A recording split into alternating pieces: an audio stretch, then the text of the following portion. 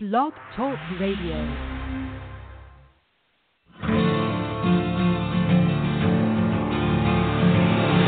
It's time to strap our boots on.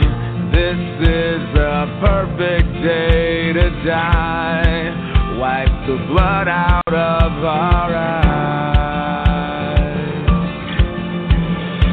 In this life there's no surrender, and there's nothing left for us to do. Find the strength to see this through.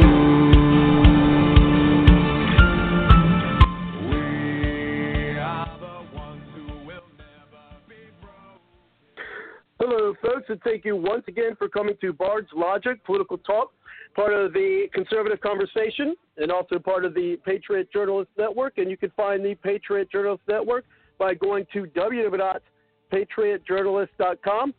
Tonight, of course, with a lot going on, as usual. It seems like there's never a lack of current events to go over each week as the country seems to be spinning more and more into chaos. You know, first, of course, we got all the things with the Russian collusion, and then we have North Korea, and now we have more domestically, you know, what's going on with the NFL and kneeling for the national anthem. You know, you think that one thing that would actually bring this country together would be our national anthem. But apparently even that now is either by chance or by choice. You make the call. I know what I think on whether this is being done purposefully or just by happenstance. Now, of course, with what Donald Trump said, you know, calling people SOBs may not have been the best thing. I don't care. People get me all upset, and it's still refreshing to me to see, even when he just says stupid stuff like calling people SOBs. I don't know. Probably because I've been following politics for a long time, and it's just refreshing to not see stick in the mud people always worried about what they say and do. But anyway, well, I can't say do because Clinton. But anyway, and I meant both of them. But anyway, I spilled my coffee. But, you know, just, you know, to have that. And, of course, the you know, Democrats, liberals want to, you know, turn it into something racist. But we're going to talk about that later on in the show. I do see we've got callers here. So if you'd like to chime in, just give push the 1 on your number dial, and we'll get you a show. And also, of course, the first thing we're going to talk about tonight is we can't really call it an upset of Roy Moore beating Strange in the I can't recall his first name, but Strange in the primary there for Alabama. I mean, yes, Trump endorsed him, which he later actually stated. I've got an article maybe we'll get to later that he may have been wrong in endorsing Strange. The going wisdom, he probably got this from the likes of Reince Priebus for the, you know, his endorsement of Strange and, you know, all the other establishment folks that are, you know, he's unfortunately at this point surrounded by, and we'll talk more about that later about draining the swamp. And that's actually part of what we're going to talk about tonight with the Roy Moore winning the election. He'll probably win the Senate too. I mean, it's Alabama, right? I mean, he's got to really mess things up, or they got to really put some kind of scandal out there for I think for him not to win. Now, I think it's a win for conservatives and conservatism. It might be the first point in draining the swamp. And I'm talking about the upcoming elections, not with this one, but also in 2018, where, of course, we're promoting and hoping we can get a voice to Trump to state that, hey, look, you know, you said now you're going to go out and push for more. Well, now these other states, senators and House representatives who are out there, we need to support the grassroots candidates who are, you know, let's really clean the swamp. Let's primary out a lot of these people who've been there, especially those who are the rhino/establishment of the persuasion, and let's Trump support all of them and get those people primaried out. And then, of course, it would be a rough battle because, of course, then there'll be, you know, experience debates and things. All then all the experience by, you know, their Democrat challengers. And there might be something to be said about that. But definitely I think this could be maybe the first of many, hopefully, conservative victories. And one of the things we'll discuss is one, Trump did endorse him, and Strange still lost. But was that more of they just liked more better in Alabama? Was it because Mitch McConnell and all the money and endorsement that he put behind Strange that had more to do with than it did Trump endorsing him? That they did not want because McConnell supported him. They did not want Strange. So what does it say about that? What does it say about the Republican Party later on about the establishment? And as I stated earlier, is this the beginning of draining the swamp, getting these new folks in there?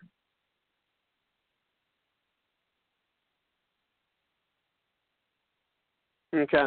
And so anyway, I was just checking some messages because, as you well know, the show, while it is live, I get messages from multiple places. Now, we do have one thing I'm hoping she called in, and thanks, Zenobia, from Facebook to sharing the link for tonight's show there on Facebook. And unfortunately, I got a message here from Donna Bartlett on one of the Facebook pages, and I guess it's Poolgate, and she actually said Roy Moore he's a Democrat in disguise. Now, I did offer for Donna to call into the show, and perhaps that'd be nice if she did and kind of get her perspective. I don't see it. I don't know where she's getting it. That's why I'd really would hope that she would call in so that we could get her perspective and see what evidence she may have. Okay. Oop, misspelled something. There we go. And so anyway, I like to get her perspective because maybe there is a. Okay, I see you there. And so we've got a couple folks who'd like to get in, but real quick about Donna. Hopefully we'll hear from her because I do like having opposing views and get her take on it. But first, let's go ahead and we had Cindy on the line as well as our friend Mark from the Patriot Journalist Network, of course, our good friend there, and we'll get Cindy back in. But first, let's go ahead and welcome the founder of the Patriot Journalist Network, and that's Mark Prasik. It's great to hear from you again, Mark. Welcome to the show. How are you tonight? It's been a long time, Robert. Good to hear your voice. Good to talk to you again. You too. It has been a long time. Hopefully it's not a big span of time again before we talk. Go ahead. So, I know you were a supporter of Moore, and I remember we talked about him back in 2012 and, what was going on with him removing those 10 Commandments and what happened after that. So there is some controversy surrounding them, which I'm sure is going to rear its ugly head in the election. Because it's Alabama, I don't think it's going to make much of a difference. But what's your thoughts on those? And the primary? He's a firebrand. He's a firebrand. And in Alabama, they love Roy Moore.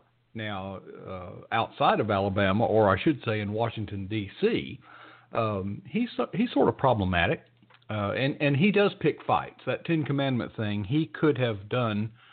He could still have the 10 Commandments in his courtroom, but he basically challenged them he didn't just put, a frame set of the 10 Commandments on the wall. He brought in a 10-ton monument made out of granite. Right. So I think he was kind of rattling the saber there, and he was picking a fight. But anyway.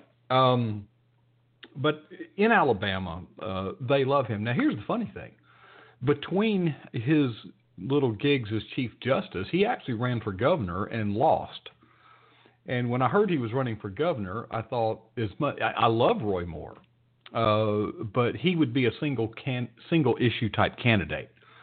So his run for governor was not successful. So while he may be wildly popular in Alabama, that doesn't necessarily translate into they feel like he's qualified as governor. That's why they hold elections, and that's how they decide these things. But his more recent riff with the federal government, he was not actually removed from office like he was the first time. They did not have the votes to remove him from office, so what they did is suspended him without pay for the remainder of his term. Now, they had no statutory authority to do that. They had the statutory authority to remove him from office, so they just kind of invented this idea that they were going to suspend him without pay. So with that, he did ultimately resign so that he could run for Senate. Are you familiar with the details of the scandal surrounding Luther Strange's appointment to the Senate in the first place? That I was not, to be honest, aware of. Okay, well, get ready. Here you go.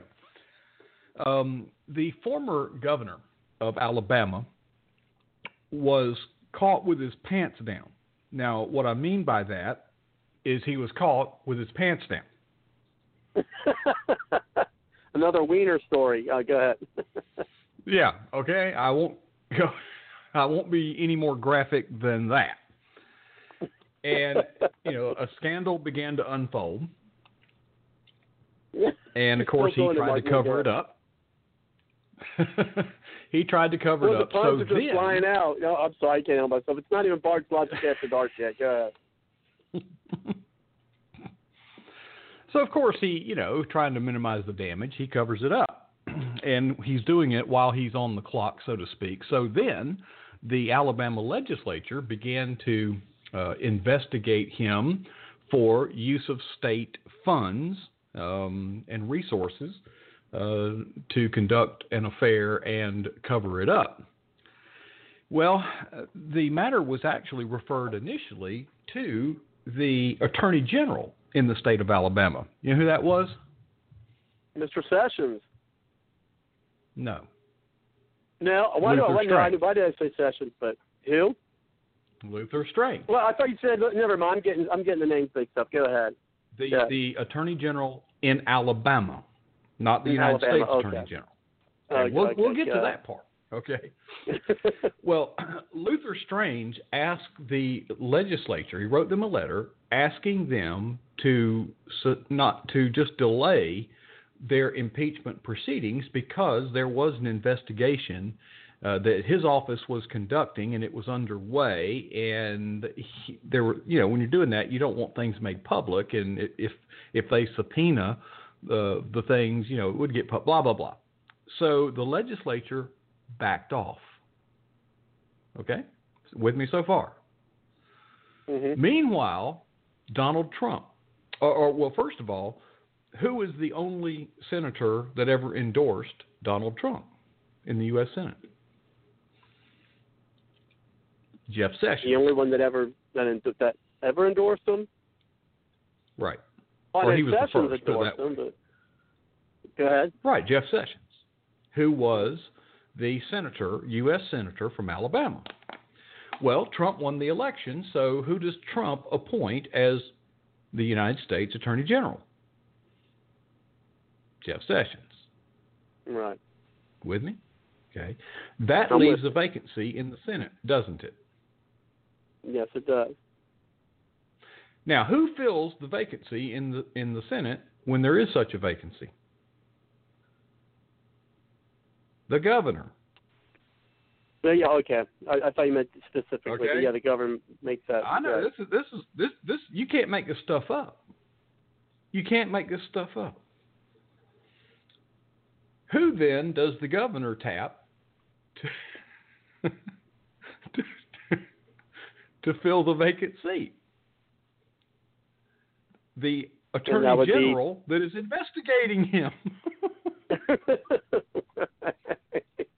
Oh my gosh. So there's how Strange landed in the Senate.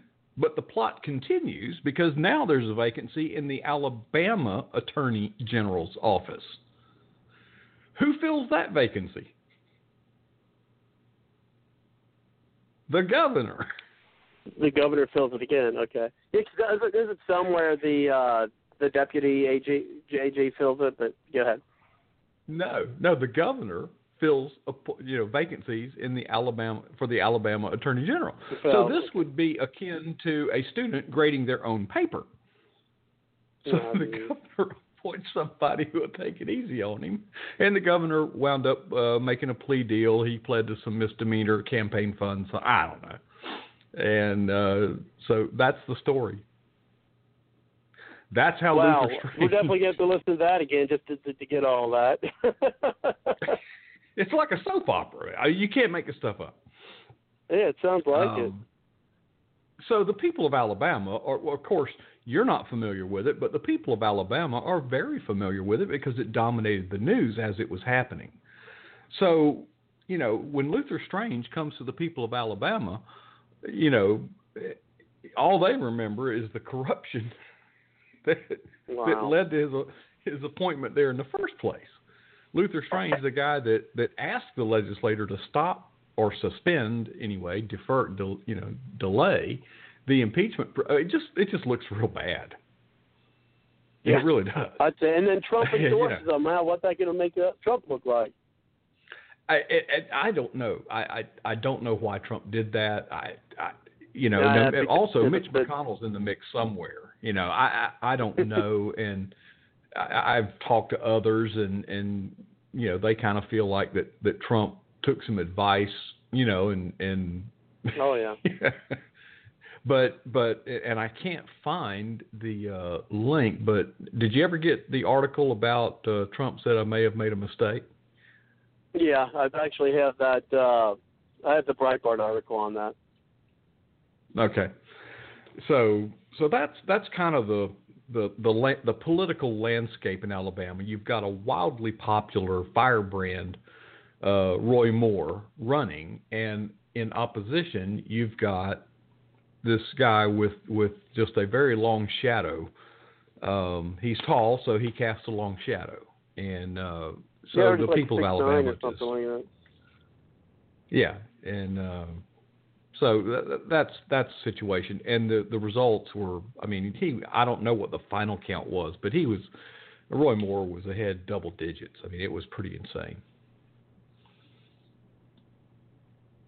Wow. Yeah. That's just hilarious how that it worked out. And yeah, as I said earlier in the show, I said, and welcome Suzette to the chat there. Wow, that's something I didn't know, but yeah, I guess that is central for Alabama. But we'll see. I know some are concerned on whether he's really going to support Trump. He may just join the likes of when it comes to voting and stuff. Oh my gosh, I just had a brain freeze. I got his face there, guy from Kentucky, Rand Paul. There we go. Rand Paul. I think probably join the likes of vote with Rand Paul. He's been very vocal in the campaign in his support of the Trump agenda, and this is a buzz phrase that you're going to hear more and more. You can support the Trump agenda and not necessarily support Trump personally. So that's the rhetoric that you're starting to hear, not only from Judge Moore but others in supporting Sarah Palin used that in her speech during the rally the day before the election or Friday, whenever it was. I seen a snippet on that, but I didn't get to read the whole article on it. Yeah. So supporting the Trump agenda, and of course in the debate and in the campaign. Strange tried to use that endorsement and paint the voter into a corner, saying that if you don't vote for me, you're voting against Trump. Well, right. Judge Moore's not against Trump. He's very much, vocal about supporting the Trump agenda. But he is a constitutionalist, and he is a conservative and evangelical. So, I wouldn't swear my allegiance to anyone personally. I love Ted Cruz, but I wouldn't say, whatever you want to do, Ted, I'm for it. Well, no, let's see what it is. So I think it'll all work out. And Trump has publicly come out and said that he's going to support, whoever wins, basically. He's hedging his bets a little bit. He's good at that. Yeah, I'm pretty confident that, Moore's going to beat whatever Democrat they put through, don't you think? I cannot imagine a circumstance that would prevent a Moore victory at this point. I don't live in Alabama. I'm not that attuned to Alabama politics, but I live close enough there, and I've worked there, and I talk with a campaign.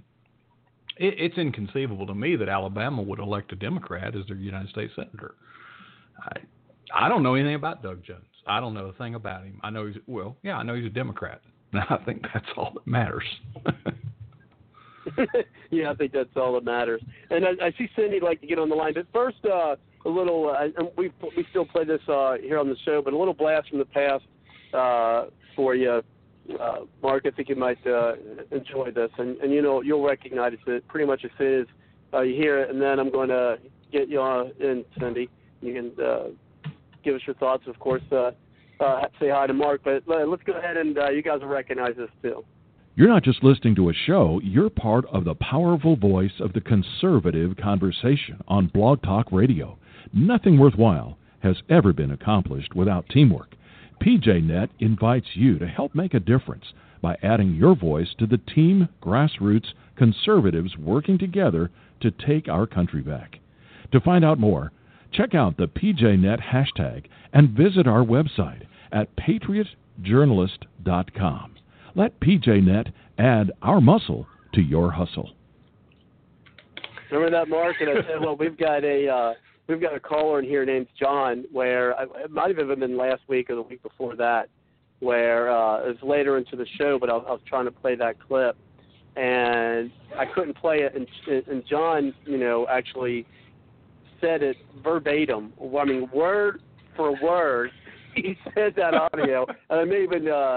If he comes on, have him do it again tonight. I mean, it was dead on. I mean, he did not miss a word out of that. I had that incredible. Professionally done. That's not my voice. That's a voiceover artist. And the guy owed me some money. I was having trouble getting it, so I said, "Here." There you go. Do this. Well, yeah, and that's what John he did. He did that word for word. It was awesome. That was good. Yeah, so we still got that, and still, I don't use Twitter as much. I still have some automatic tweets going out there. I haven't just used it in such a long time. But let's go ahead and get Cindy, and then we'll move over with our conversation about tonight and other topics. So we can talk a little more since we have you on the line, Mark, about the Patriot Journalist Network.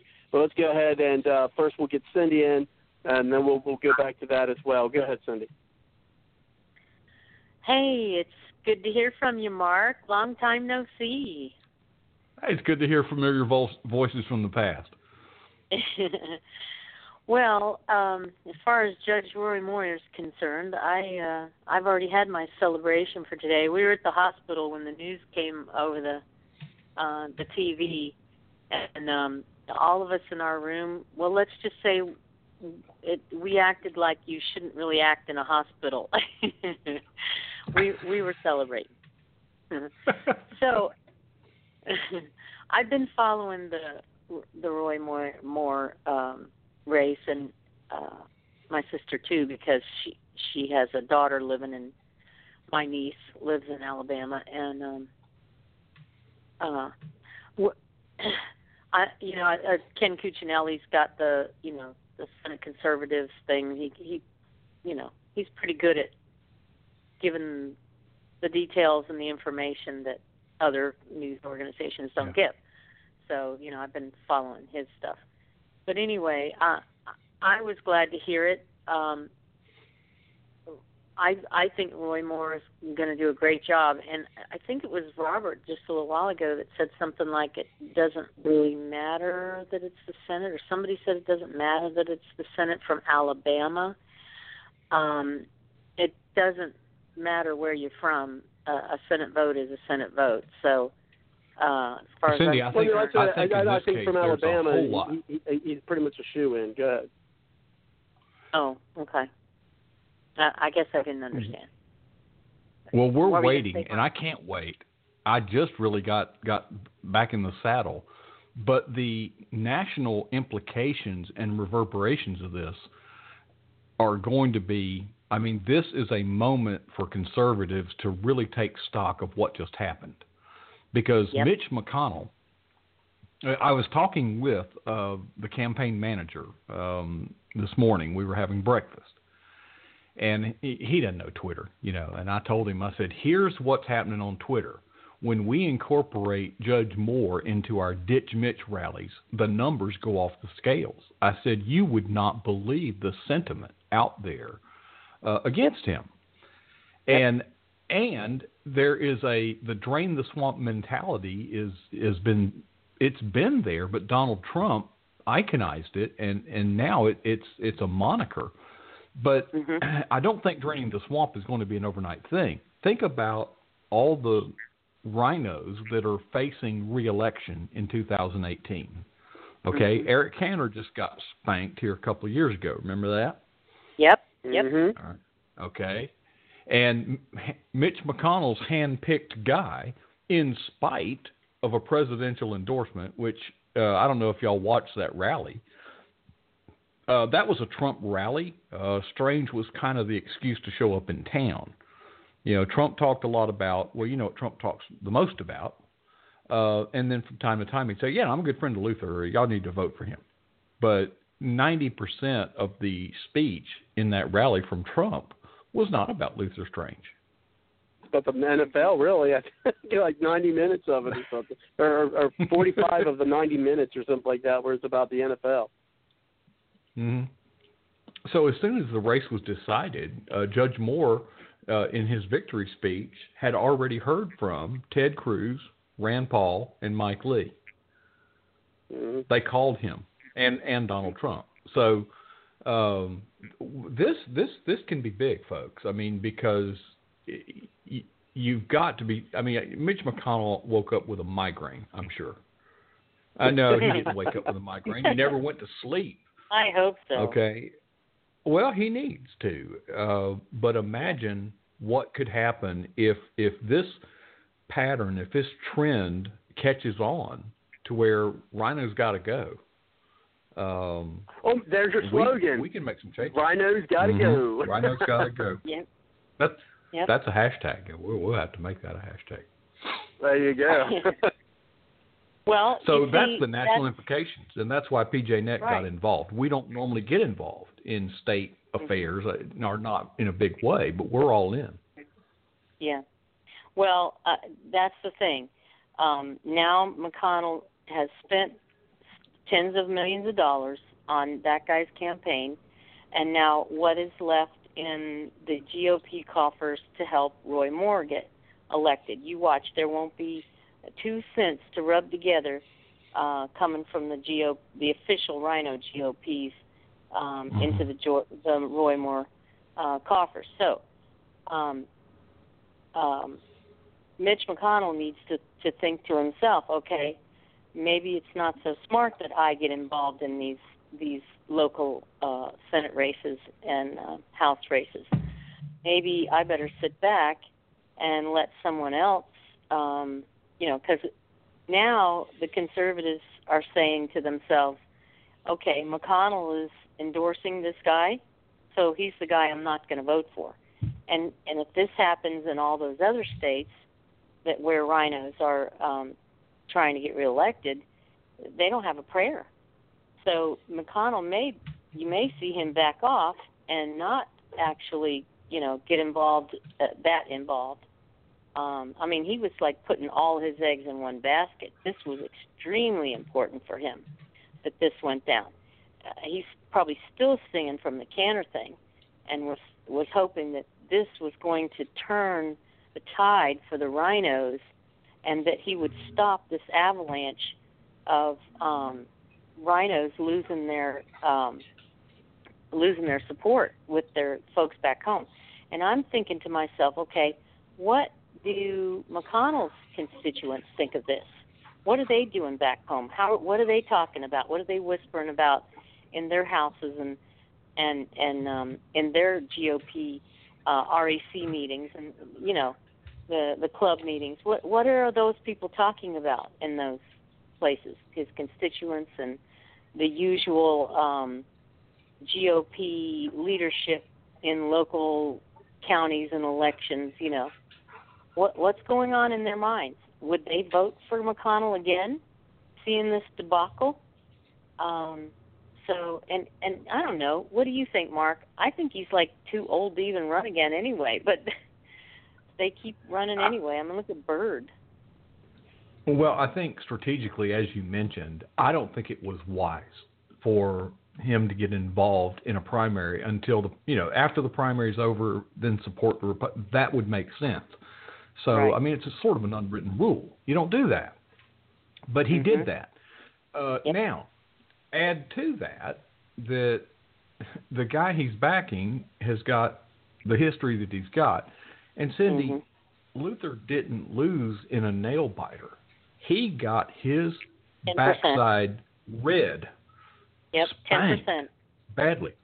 Now, I haven't done the math. I don't know all the numbers yet, but I'm told the number's been kicked around.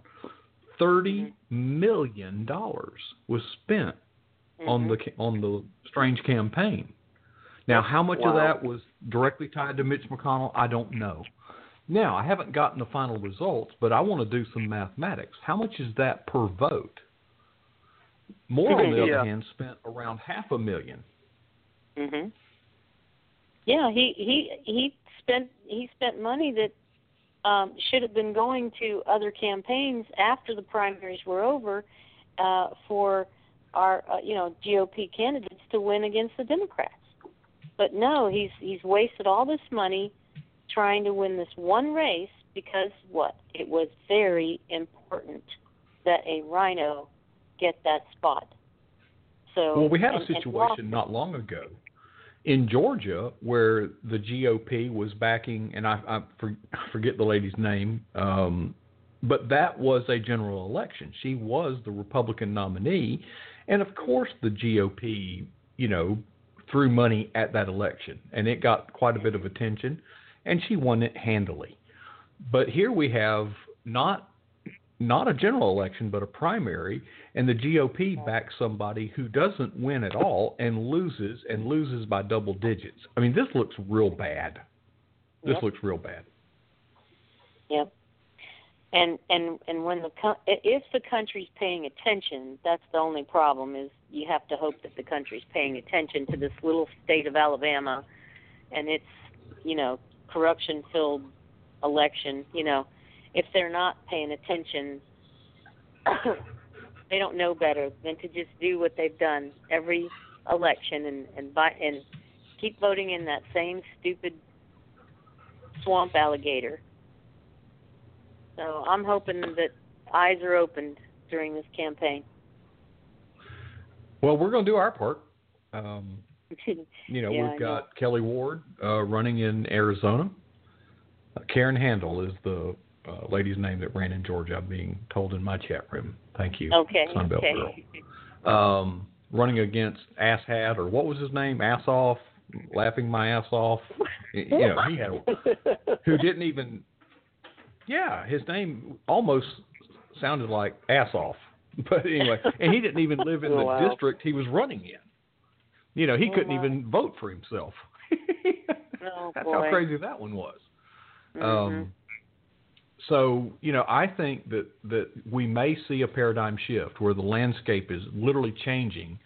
You may find rhinos that are now seated, they may just choose to retire. Oh, one I can heard only it, and I hope. want to say, who is McCorkle or whatever, because they announced something Tennessee. at the... East Tennessee. Yeah. He's thinking he might just call it quits. Are you talking about Well, Corker? that was... Yeah, Maybe. I think, Yeah. because I was tearing the equipment down last night at the watch party, and the former Trump Bannon, what's his name, Steve? Yes, Steve Bannon. Yeah, he said something, but I don't know if he was speaking prophecy or speaking fact, But it would not surprise me. That would be the easiest way out for them to Corker, avoid any embarrassment. Yeah, Corker is he's thinking from about. Mm-hmm. So is he thinking about retiring? Is that what you're saying? That was what was announced at the watch party by that guy last night. Again, that's hearsay, rumor. I don't know. I haven't corroborated that at all. That would be wonderful. Well, I've got a. And I hate to. Well, no, I just said I had to. I hate to quote anybody such as like the Washington Post or anything. It says Bob Corker, Republican senator from Tennessee, announces his retirement, and this was Senator Bob Corker announced Tuesday. Yep, he will not seek re-election next year. Another blow to the establishment on the same day. Go ahead. Yeah. Okay. Go ahead. Yeah, you're corroborating it. Connect the dots, folks. What happened? Yeah. Well, Corker's the one. I'm on the wall.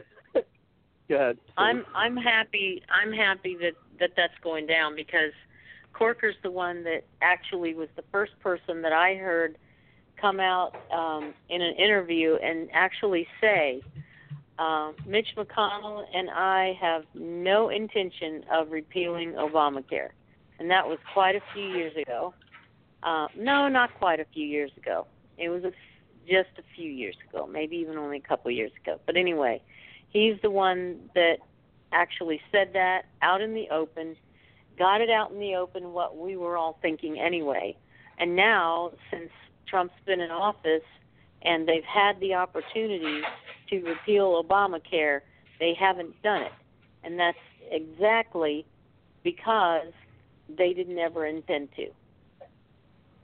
So I'm glad Corker is gone, and I hope some more of them do the same thing.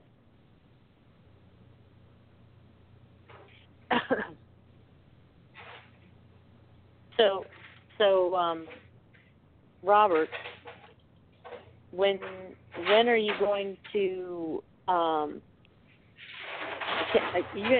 You need to give me a chance. Uh-oh, what's that? Robert? What are you doing? So, Robert, I hear my you dog going... in the background making his bed. Oh, he sounds pretty loud for making a bed. But Robert, yes. Anytime you please give me a chance to talk about the disaster relief thing, but I don't want to change the subject right now. I'm just saying, I'm giving you a heads up. I can't stay on very long tonight, so don't forget me. Okay. Oh no, what we'll do is we can, because we do want to get an update on that. We do have David on the line from California. He'd like to make some comments, and then I do see some other folks. And for those in the chat, if you'd like to chime in, give us a call at 347-945-7428, and we'll get you to the show. Just push the 1 on your number dial. If you are a Skype caller, I may just get you into the green room and see if you'd like to call in. I know some, such as our friend John, who has Skype, is still able to push that number 1 and be able to get into the show. But, yeah, we could try that as well. So, yes, give us a call at 347-945-7428. And I want to let folks know here we have Suzette on the line, who is also a member of the PJNet, or the Patriot Journalist Network. So it's good to see that. And it says, she put in here, Trump said if Strange didn't win, then Moore would have his full support. And so thank you very much there, Suzette. And also, Heat Seeker in the chat put in, so he put a cork in it. That's pretty funny. So, yeah, Corker put a cork in his career. I like that. But let's go ahead and we'll go ahead and get David on the line, and then we'll get your comments on the relief effort, and then we'll bring it back to our conversation tonight with his victory there in Alabama, and, of course, with all the other chaos that's going on, we'll get to those too. But let's go ahead first and welcome David. Thank you very much, David, for coming to the show. How are you tonight? Hey, doing great. I thank you, Robert, and I thank the panelists. I have lived in Tennessee most of my life and can attest to the fact that Bob Corker, although a nice guy to meet, but really has no support and knows the writing is on the wall, that he has no future. But Judge Moore basically followed the the path to formula for victory of Donald Trump by running a populist campaign, and I think that other challengers in Tennessee and many other states are going to pursue that same populist approach, and I think it's going to really make monumental impact within the Senate. I feel confident also that Senator Warren up in Massachusetts is probably going to get beaten, and I don't know if Senator Manchin in West Virginia has made it official that he's going to move over to the Republicans, but I just see a real significant trend developing, which I think is great for America and ultimately really great for the Republicans, which is rise of the populists, and I'm just very proud of Judge Moore, Alabama, and the South, as always, as I live in California, and I'm on a crusade to take California back to the conservative cause. So thank you, Robert, and thank you guys on the show. Well, appreciate that. And we'll keep you on the line as we do with anyone who calls in. We'll keep your mic open for you. And, with that is, and he should, switch over, Senator from West Virginia. And as you and I were speaking, and we're going to bring it over to you, Cindy, and we were speaking of that, you know what's going to be what they're going to say coming, closer to November next year. Well, now in order to get anything done, and you probably even hear Trump say it, well, now in order to get any of the Trump agenda done, we're going to need 60 senators, which I think it's, I think it's true, actually, because they're not getting anything done, really, with what they have. So I think they really will need 50, because here's the thing. We keep saying, you don't have an excuse. So let me tell you something. If you have 60 Republican senators, there is nothing, really, you should have any excuses for not getting anything done. I mean, really. And so if they can get 60 senators, and if they can, get these grassroots folks in, then certainly, draining the swamp, and certainly I think we could see things moving finally in the right direction. No, actually, maybe I did intend that pun. But let's go ahead and bring it back and we have another caller. We'll get you in the show. But let's go ahead and bring it back to you, Cindy. Go ahead, Cindy. Well, now I lost my thought. David, you've got a friend over there, a helper in your cause there in California. Kelly Mordecai is one of our panelists, and he's trying to win back California for America, too. So hang in there, buddy. Y'all got a big job ahead of you, but, people are starting to get sick. They're starting to wake up and get sick of it all. But anyway. Hey, Robert, if I can make a quick point in California, my understanding, Los Angeles County, which obviously is a huge sanctuary city county, if you took the vote away from Los Angeles County, basically it was a tie between Trump and Hillary. There were literally probably 3 million.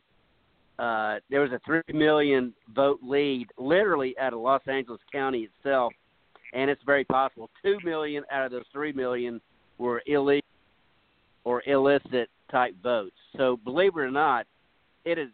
If there is an honest review of the election laws, there really could be a chance for change. Well, we'll see if they do that. But I got a question for you, Mark.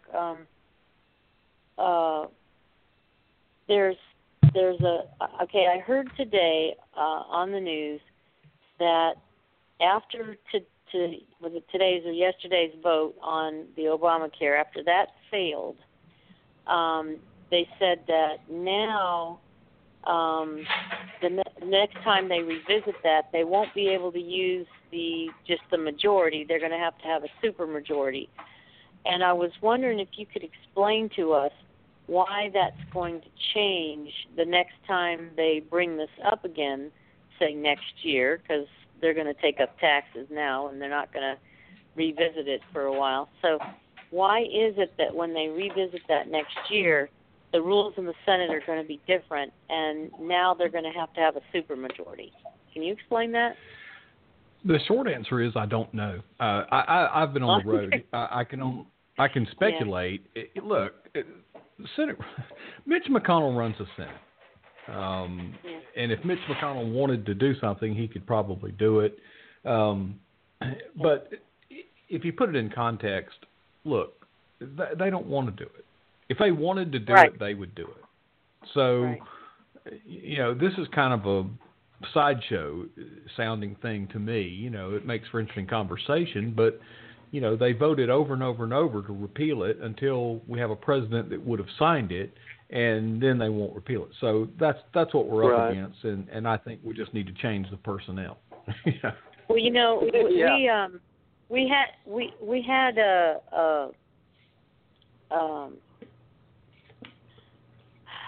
we had what, 2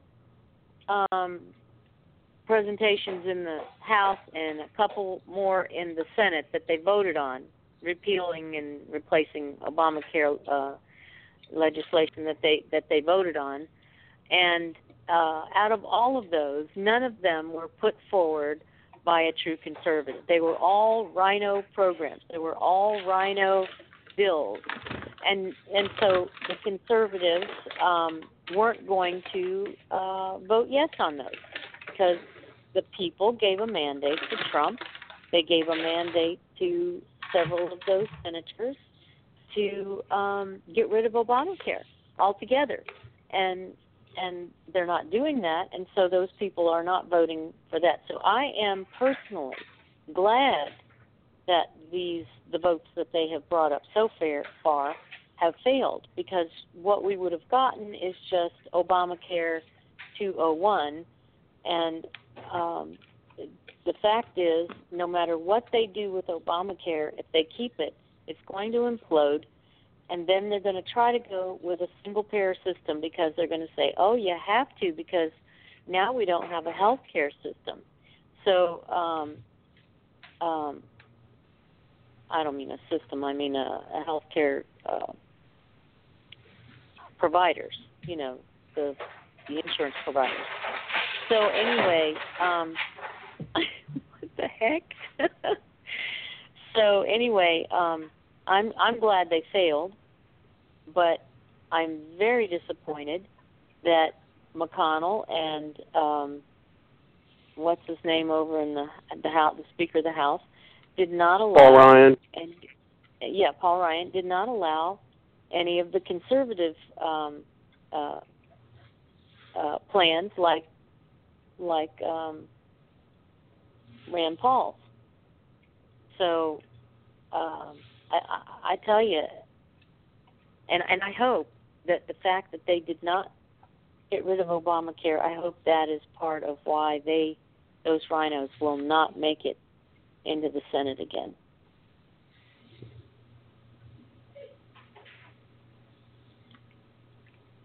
Well, the narrative changed somewhere along the way. It was repeal. Then it became repeal and replace. And as far as I'm concerned, the whole enterprise is unconstitutional. The government is not authorized to engage in this enterprise. So, so I don't care what they replace it with. I'm against it. Yeah. It's unconstitutional from get-go, and we need to come up with a solution. The states that, if they want to implement some sort of health care system, let the states do that. Let the people take care. The states that want to do that, and if they do a great job of it, everybody will move to that state, to get health care. Well, it was proof positive that while Obama was still president, the House repealed the health care bill several times. They had to vote. He just vetoed and vetoed and vetoed. It's so transparent of them to now, we always said this before, but now it's completely transparent and open. We know what they're doing. They pass things that they know the people are going to like, knowing that the president is going to veto it. And they do it so that they can, get brownie points with the constituents back home and make them think that they're true conservatives, so that when they get to their next election, they can say, well, I voted to repeal Obamacare. But now, this 2018 election, they will not be able to to run on that. They cannot say, I voted to repeal Obamacare, because they didn't. They voted to repeal and replace and fix it up a little bit and put our GOP fingerprints on it, so when it implodes, it's our fault. Exactly. The whole shenanigan is, well, I don't know. People just better wake up and start figuring out what's going on.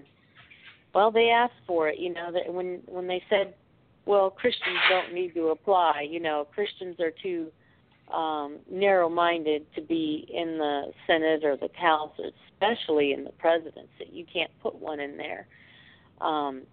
Never a pastor in the White House. That's ridiculous. Well, then what you're going to get is corruption.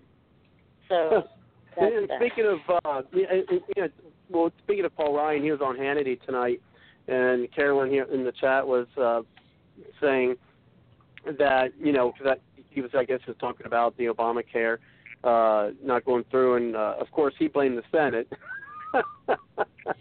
for it not passing. Of course, not the House. Right. But maybe if the House put up a better bill, that the conservatives could really, some real change. I think it was Rand Paul was saying that I just can't vote for Obama light. Now, with what you said, Mark, anything would be anything better. Even Obama light, I guess, would be Obamacare light would be better than Obamacare. There was a few things in there that I liked. Say, we'll take this for now and we'll go for more later. Take it apart piece by piece. I get it. That's the narrative. But, I'm kind of like Rand Paul. It's unconstitutional. So you got to get rid of it. It's like the Department of Education. It's unconstitutional from get-go. Shouldn't exist. Yep. So we can have all the health care discussions in the state of, and then fill in the blank of whatever state, because it's not among the enumerated powers of the, there's 18 enumerated powers in the 10th Amendment. Health care isn't one of them. That means it belongs to the states and the people. Yeah. Well, let me ask you, do you think that Trump could have done more to get them to repeal it? It seems to me he's been kind of quiet on the subject and hasn't used the bully pulpit to force their hand and to repeal. I mean, he could have used his Twitter account. He could have used speeches to the Congress. There's a lot of things you can do. He can even call a press conference and say, I want you to repeal. I ran on it. The people voted for me. They said they wanted it repealed. Now repeal it. But he was trying to put together the replacement plan. So the narrative changed. On the campaign trail, it was repeal. After the election, it was repeal and replace. And so I'm not playing. I don't dance unless I hear music.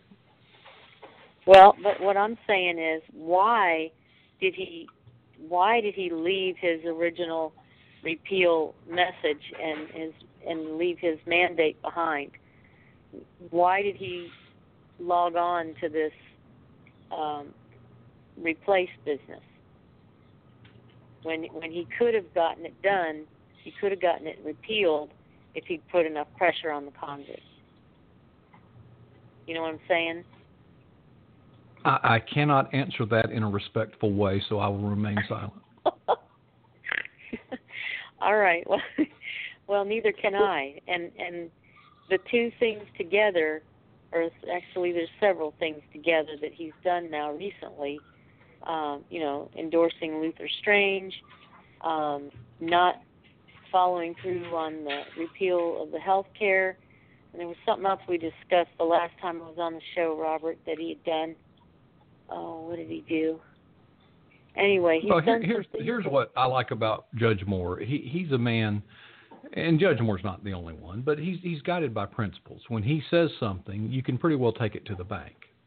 Mm-hmm. I don't know of him to be one to reverse and flip-flop at all. He digs in, doubles down, and even if it cost him his job. I remember very clearly that. Right, and we'll show you the tax returns after the election. Yeah. And we've got we've got to go ahead, and then we've got a number of folks who'd like to get on, and also on the show. And for those out there, and let me go ahead and get to the chat. For those who'd like to call in, 347-945-7428. Suzette, I should say, pointed out Graham Cassidy bill allowed for states to decide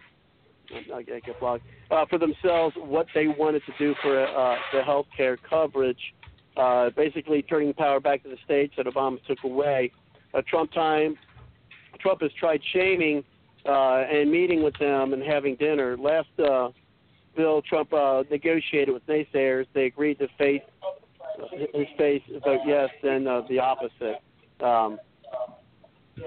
Okay, sounds good. We've got some other callers coming in. We'll bring everyone around in our roundtable discussion, of course. And then one of the things, this is kind of what Flycatch here was saying, our elected representatives are self-serving SOBs. Didn't Trump just call people SOBs not too long ago? And spit on the voter. And so, and we also got, let's see, no heat sinker. I'm trying to get, now I can't get that thing works. Anyway, and I'll check out that link heat seeker in a little bit. And I appreciate you sending that. And another way you could send messages to me as well that would last longer as well is go ahead and you can contact me from going to the Bard's Logic Political Talk website and go to the contact portal at www.bardlogicpoliticaltalk.com, and then you can send me a message, and that's a great place to send me links as well. So that goes in. It goes to me. And so we've got three folks on. We've got Susan on. We have John. We have Kathy. So we'll get Kathy in, and then John and Susan. Just put them in the order that they called in. And then we do have other folks on the line. So if you want to chime in, push the 1 on your number dial, and I will get you into the show. But first, let's go ahead and welcome Kathy. Thank you very much, Kathy, for coming to the show. How are you today? Hey, Robert. I'm doing great. Thanks for having me on for a minute. Oh, you're welcome. What do you got going on? Well, you know what? Before I tell you what's going on, and you kind of know, I want to comment, and I probably shouldn't because I didn't hear much of it. This situation with Trump supporting Strange and more, I sit back and watch. I don't want to be fair weather friends with Trump because Trump's extremely brilliant, and he has to play a lot of what I call twister in what he's doing to get through the swamp. And I know firsthand by the 2 or 3 major issues that we're fighting through that swamp goes all the way to hell. It really does. So when I saw Sarah Palin come out and Bannon come out and Herman Cain come out in support of Moore, and they're saying we're not going against Trump, we're helping Trump, it was almost like it was arranged that way. And Trump is now 100% supporting Moore. So don't be too hard on Trump on that one. I don't know what the behind the scenes was, but he is supporting Moore 100%. And with Palin coming in, I think she and Bannon, they wouldn't do anything against Trump. So having said that, that's my own opinion. Robert, as you know, and this is getting off into a totally different topic, we have a situation going on, and I don't know how many people are aware, that the Senate Intel Committee had a meeting. They're bringing in Facebook, Twitter, and Google to debrief them, and evidently there is a hearing coming up November 1st, and it goes to the Senate House Committee, I believe it is. But anyway, today and then tomorrow behind closed doors, they will be talking to the Twitter executives, and they're asking these social media giants, it's like a big major setup, social media giants, how Russia could use social media to collude and mess with the election. What we did is seize the moment. And seizing the moment means a few of us, and a very few of us can do it, called all 7, 8 of the GOP senators that are on the Senate Intel Committee and to let them know exactly how bad it is with Twitter.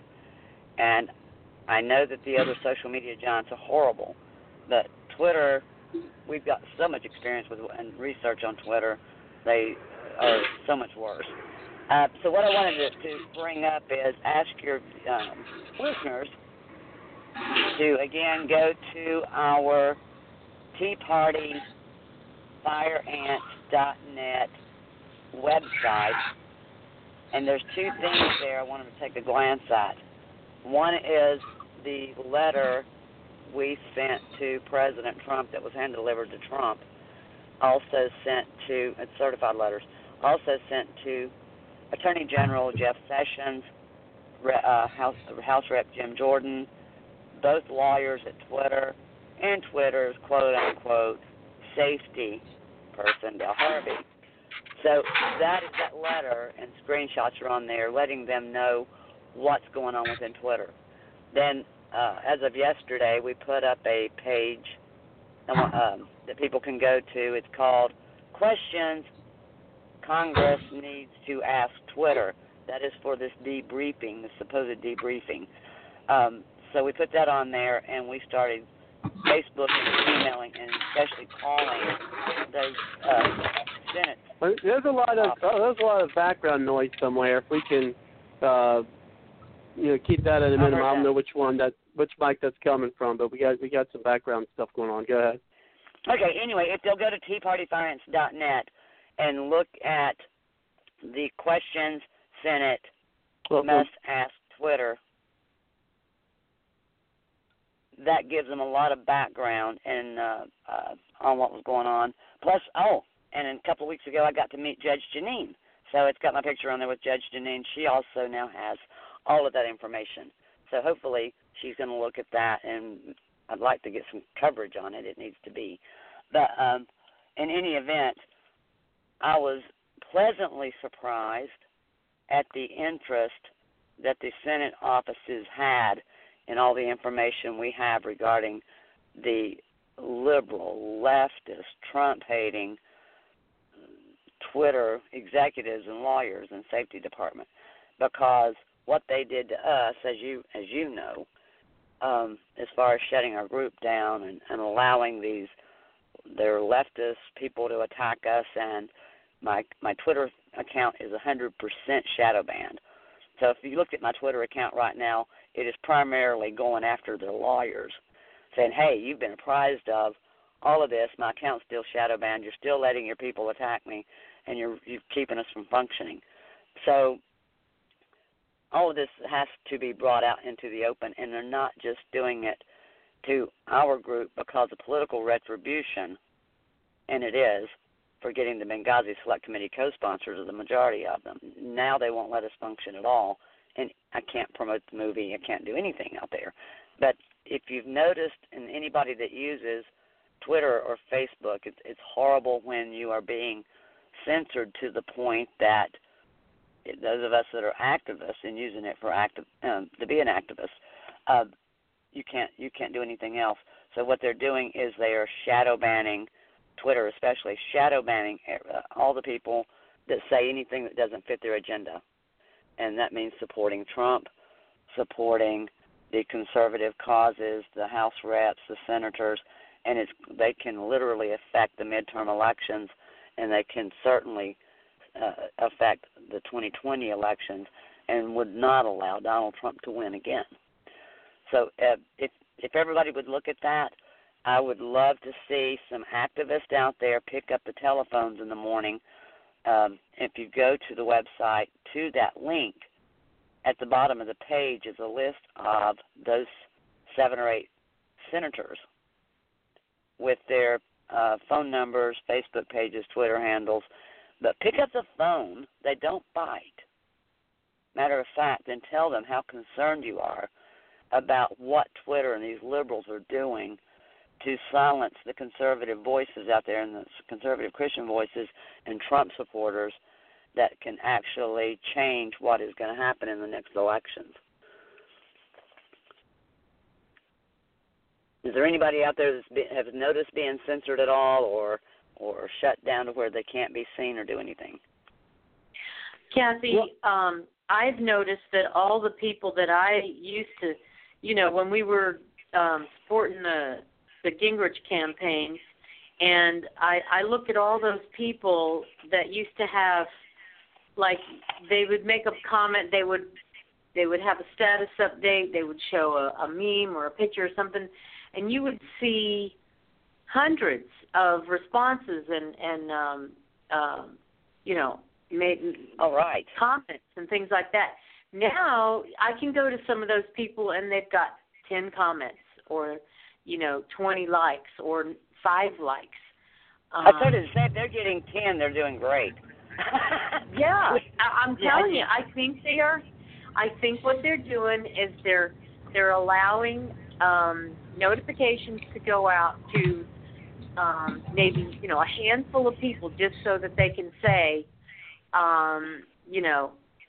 we're sending out your notifications, But I think they're actually holding back notifications from people, posting things on Facebook.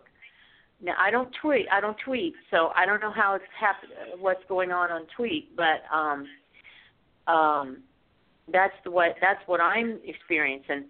And the only people that get on my Facebook page now and see my posts are people that come to my page to look and see what I've got on there. Otherwise, they don't know that I've posted something. Right, and I've noticed that too. There are a couple of things on the Facebook side of the world. There is my notifications from my cell phone. When I kind of just live on this droid, and you'll see somebody posted a minute ago, and somebody posted an hour ago. Somebody else posted an hour ago. Somebody posted 2 hours ago, and it stays there. And I'm like, I've got over 1,000 followers or friends. I should be seeing a whole heck of a lot more than the same 6 darn notifications for hours at a time. And I've also, I don't know if it was Robert I was telling or not, but not long ago I got so aggravated I was just posting silly things on Facebook, and I told somebody, I said, I could post Old MacDonald had a farm, E-I-E-I-O, and get more likes and comments than putting any of our links on there, and anything political and any of our links. And I did it. I did it one night, and I said, I was keeping my granddaughter, and I was doing the Old MacDonald had a farm, E-I-E-I-O. And I did. I actually got more likes and stuff on that, and one I did prior that was a kind of a cutesy little thing, and one of them had like 50 or 60 likes and comments. I can put our activist links, our Tea Party Finance links, or our movie link, and nobody can freaking see it. It's not that they don't care or don't like it. Who doesn't want to know about the letter to Trump the guy hand delivered? Who doesn't want to see the picture of Judge Jeanine and what we gave her? Nobody's interested in that at all. Or yes, they are, but they're not. They don't have a clue that you've posted anything because they're not getting their notification. Exactly. So that's part of it on Facebook. Now, in my opinion, when we moved from Facebook after the nuke days and found Twitter, Twitter is a much better activist tool. When you use it like we did to tweet directly to the reps and was able to get their attention because it's like the public square, and they pay attention to that. Anytime that you are getting your message to the reps on Facebook or Twitter, their communications people, I was told anyway, print those off and give them to the reps if the reps aren't the ones doing their own tweets and things anyway. Sometimes they do. And so when you do that repetitiously like we did on the Benghazi Select Committee for H.R. 36, they saw us every night for 3 or 4 hours a night for 17 months. You can't get anybody out there to do anything for 17 minutes, let alone 17 months. So we did that, and they got to know us, and they were retweeting us, and they were signing on to the Select Committee. Without those co-sponsors for H.R. 36, the Benghazi Select Committee wouldn't have happened. And without the Benghazi Select Committee, they would not have uncovered Hillary's email scandal. And without Hillary's email scandal and Comey coming out, and Hillary said it herself, and it's quoted on her page, in her campaign person, had Comey not come out on October the 28th, again, to reopen that for whatever reason he did, that's what she says, and so did Alan West and Craig Gowdy, cost her the other votes to the election. Yeah, So and I don't know. I might take a little bit pause on that. I mean, did that have an effect? I certainly do. If it would not have happened, would Hillary Clinton won? I would have to number John. I'm going to get you on the line, and you too, Susan. And I'll do that after this comment. But I'd have to disagree because, I mean, I went out to 5-6 Trump rallies. And, of course, we've talked to people, all around the country during the campaign. And did it make some influence? I think it certainly did. Would she have lost without him coming back out? I still think she would have lost. I mean, there was just such unless the powers that be, and I wish we could have had Kelly and Jim call in to talk about, their efforts with the voter fraud, with the electronic voter fraud. I think there was definitely a possibility of that happening, but I believe because the awareness of that was out there, I think the powers that be decided to not move ahead with it. Because, I mean, it really was a movement, for Trump. And I really think even if that didn't come out, Hillary Clinton still won. I think the only way Hillary Clinton could have won is if there was some kind of electronic voter fraud where they literally got into the machines and changed people's votes. That's what I think on there. But let's go ahead and let's bring John in. And, John, thank you very much for coming to the show. How are you tonight? I'm doing fine. Man, there is a lot of stuff going on with what everybody's talking about. Just to kind of back up. John, real quick before you go into it, and you're going to have your time, I promise. But first, what I'd like you to do, because we have, the audio we play with the Patriot Journalist Network, right? When I play that audio, okay, the guy that got that to me, he's on the call tonight as well, okay. And so I told him that you did that verbatim, and if you feel like you could still do that, I would really like you to do that right now because that was I think you could have done better than I could have done it. I mean, you did that word for word. Is that something you feel like you'd still be able to do? Robert, you're not just listening to a show. You're part of the powerful voice of the conservative conversation on Blog Talk Radio. Nothing worthwhile has ever been accomplished without teamwork. PJNet invites you to help make a difference by adding your voice to the team, grassroots conservatives working together to take our country back. To find out more, check out the PJNet hashtag and visit our website at patriotjournalist.com. Let PJNet add our muscle to your hustle. That's awesome. There you go, John. And Mark, go ahead, Mark. Can you do it backwards? I used to do the Budweiser thing backwards. But I was drunk at the time. Hey, it's tough enough to do it forward. Yeah, but you did a great job even the first night. He surprised me, and he surprised me with it as well. He did. He surprised me. I mean, because I couldn't get it going, and then he it just went off and just did it, and it was pretty impressive. So I was definitely impressed by that, John. Robert, go ahead with your thoughts for tonight. I think it was because you were in an emergency situation and you couldn't get it worked that it just transpired inside of me to try to stand in the gap and help you out. So I appreciate it. I hope your normal recording works most of the time because my nerves go. I kind of get jittery and stuff trying to keep it because I want to do it perfect, and it's very. You did I it like perfect. to do it perfect. I can't do it perfect because the guy who did it is perfect. I'm not. I'm just a stand-in pinch hitter whenever you need me in an emergency. Well, I appreciate it, John. But yeah, I mean, you really came through on that night. So, I mean, as I said, it was verbatim, word for word, and we were able to get it tonight, the show. But go ahead. What's your thoughts on this evening's topics?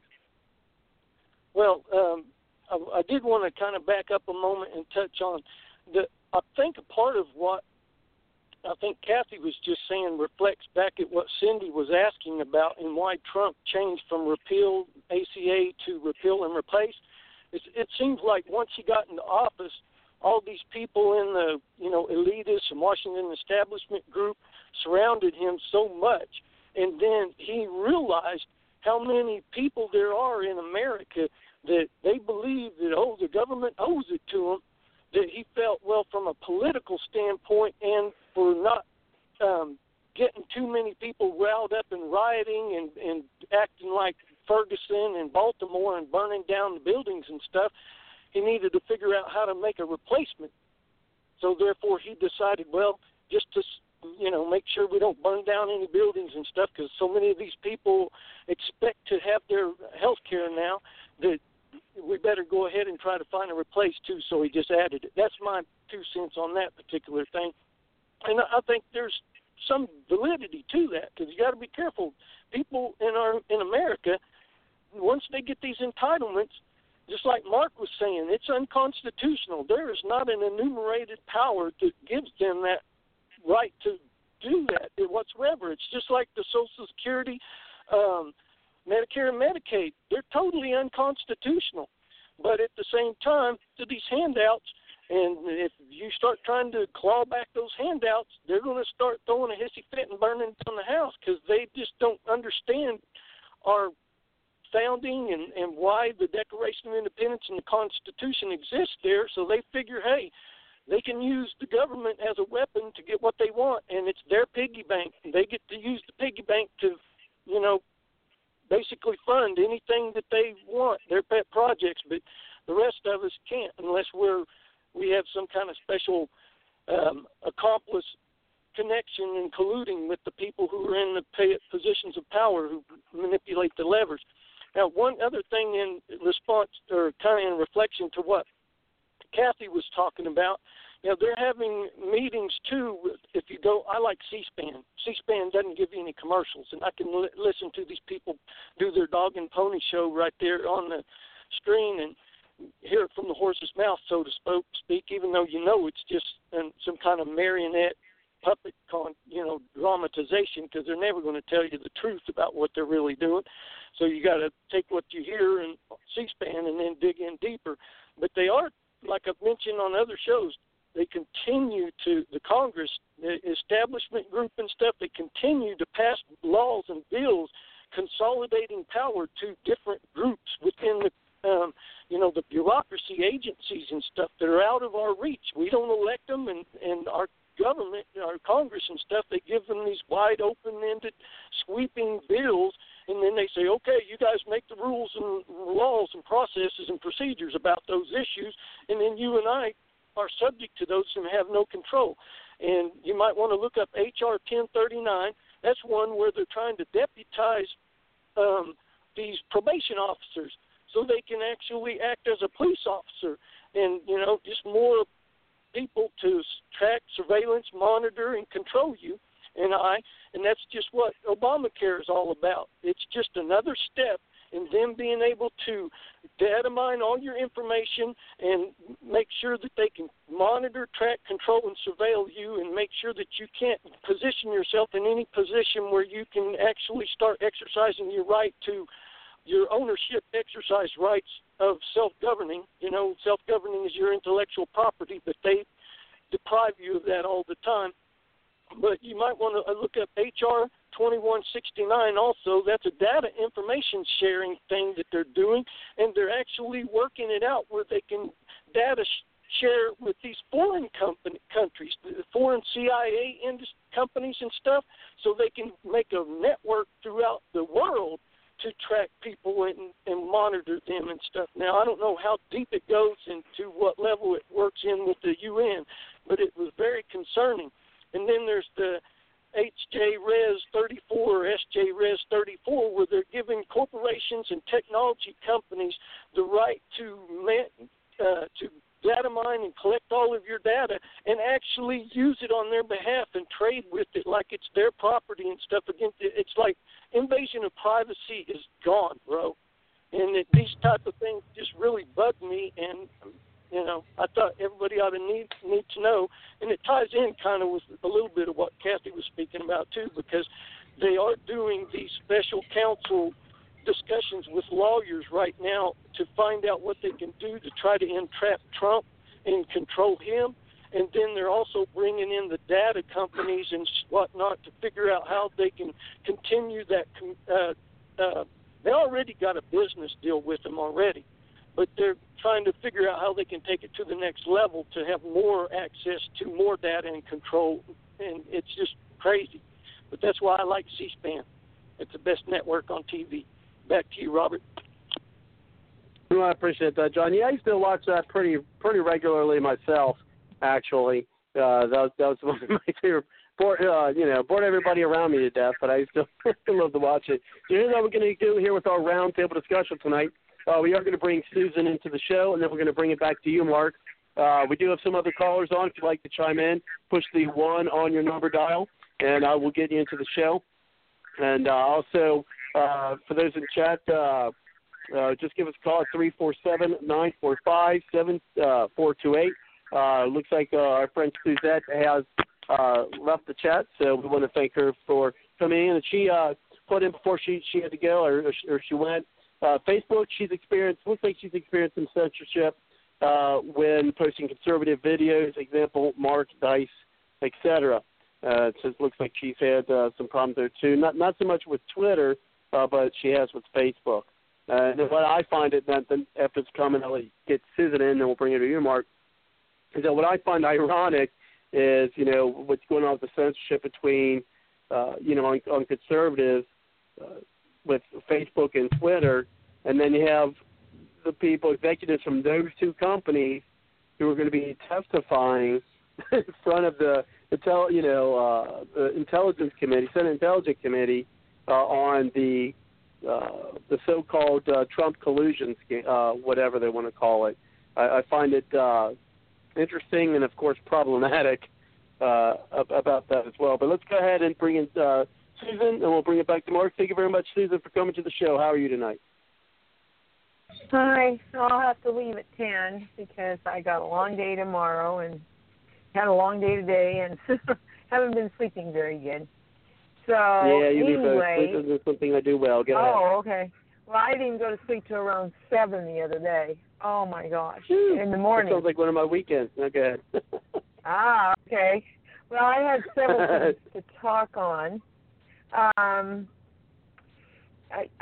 don't know if you've touched on the NFL stuff. We haven't touched on that yet.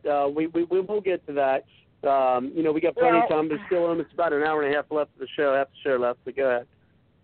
But I know if you got to go, it's fine for you to mention it. Go ahead.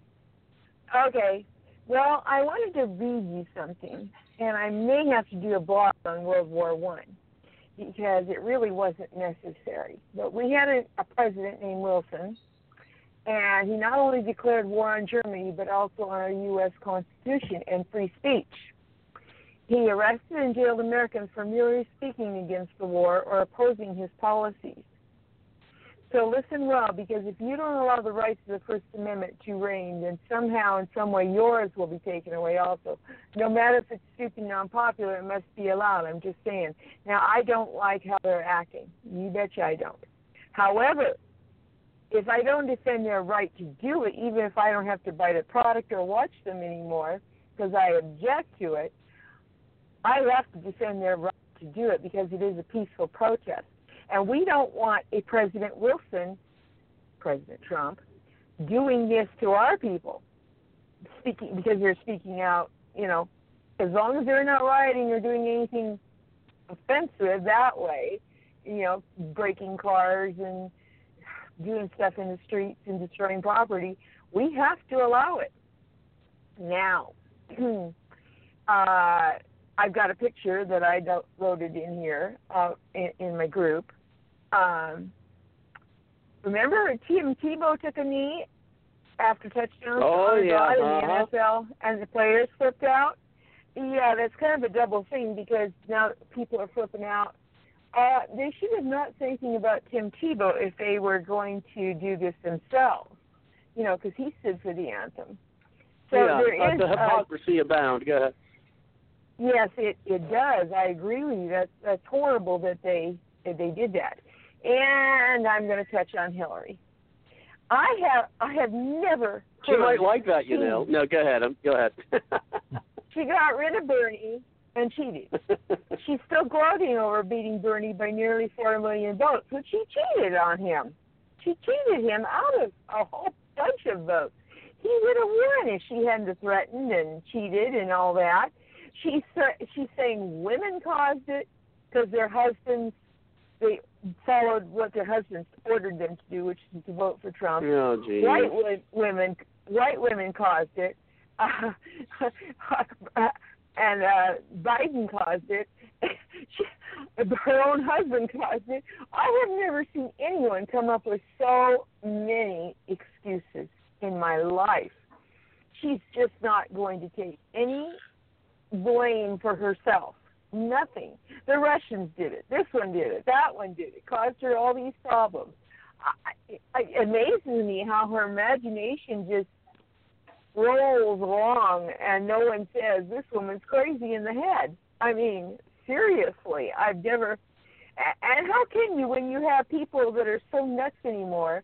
Because personhood is demanded for the Colorado River now. They want to make it into personhood, the river. The next, you can bet your bottom dollar that someone will marry the river because they're personhood. Okay, I mean, if you want to protect it so it doesn't get polluted or damaged, okay, fine. But personhood, seriously?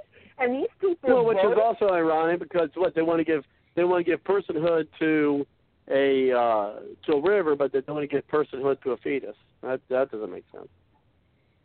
Well, I never said it made sense. That's what I said. They're nuts and they're voting, you know, and I totally, this is why we're askew in this world. And as for Judge Moore, I've been posting stuff. I don't know if you noticed it in the group, but, you know, sign petitions or call and support him, send money, anybody who has it extra, share this. I've been supporting him all the way along by posting stuff, you know, in here. So, and I'm really glad that, you know, Mitch McConnell is going to back the Democratic candidate. You know he is. Even if it's a veiled support, I'm sure he'll go in that booth and vote for him. So, for the Democrat guy. So, you know, he's going to have a lot more on his plate because, and they'll have to come out and support him in some way, shape, or form. They won't have a choice because if he gets in there, McConnell is going to be in trouble because Moore isn't going to put up with his shenanigans. So, so you were talking about Judge Moore, yeah. I mean, and so we have to share stuff in groups. We have to share stuff in groups or make comments, and so other people can share it about what he does and what he's done and all that. He's a good man, you know. So, and that gentleman that said he's having trouble on Facebook, was it?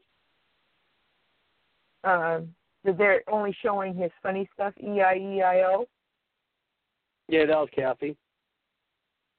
Oh, sorry, you got a couple men on too. I apologize. No, that's okay. We run the gamut here, Susan. Excuse me. She, you know, when you post it on your own timeline, they really nail you.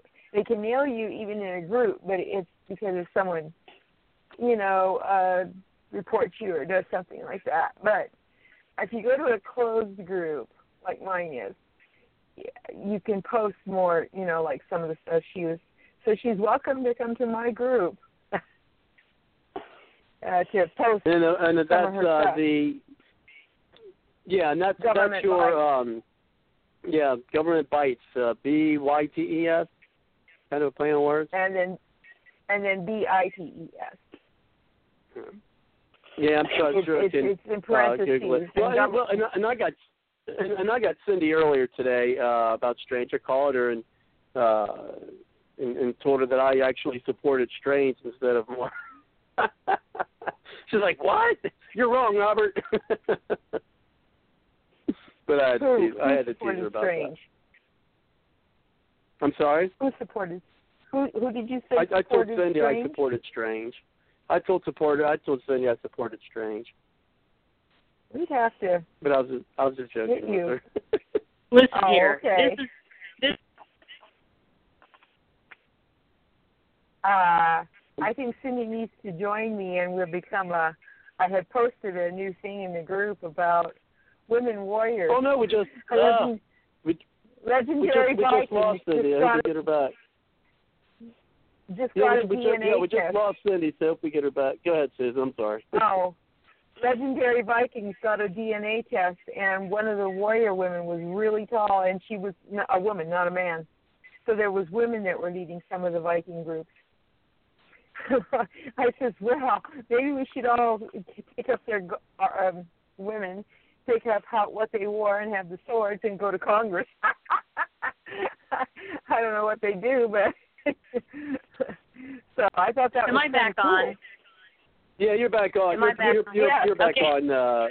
You're back on, Cindy. I got you back in. My cheek hung up on you guys. Anyway, you need to what be I was careful. saying You do that a lot. And actually, I know that's a good it's segue. That's a good segue into our into my little programming note. Is we got about 29 minutes into the live portion of the show. For those out there listening to the chat and not called in. So yeah, thank you for that. I appreciate that. About the excellent point I made earlier about the fetuses. But as a programming note, for those who are in the chat and not called in, unfortunately your audio will go out in about 28 minutes unless you call in at 347-945-7428. But even though that audio was shut down, that does not mean the show is not still continuing. Because what we're going to do is at that point we go into our extended period, which although it is not live, it is part of the podcast. So you call in, you'll still be a part of the show. So give us a call at 347-945-7428. Even if you just want to listen in, that is appreciated as well. I do see other folks on the line, such as area code 719. There was a 614. There's some others, but if you'd like to chime in, push the 1 on your number dial, and I'll get you into the show. We'll just take you in a little green room, just get your name, and even if it's a pseudonym, we have some people do that for that. So how we're going to do it here, and also for those who are on the call, make sure that your phones or whatever device you are using to call in is fully charged, because unfortunately after the top of the hour, if you do drop, the call does drop, and then unfortunately we will lose, you won't be able to get you back in. So make sure those are nice and charged up for you. And so what we'll do is, we got our roundtable discussion. A lot of folks on, but we're also, of course, welcome for more.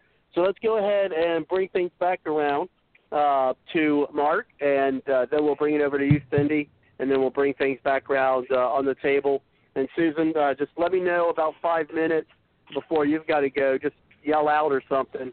Because I know you said you got to go, because I want to be able to get your final thoughts for tonight. So I don't want you to go without us being able to do that for you. Okay, Susan? All right.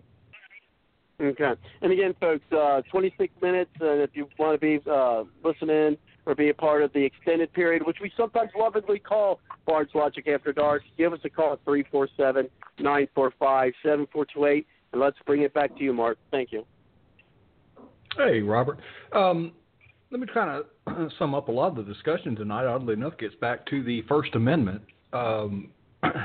Let's talk about Twitter a minute and shadow banning. I have finally come up with an operational definition of what shadow banning is, and it is a disciplinary action that Twitter takes against you. But here's the effect.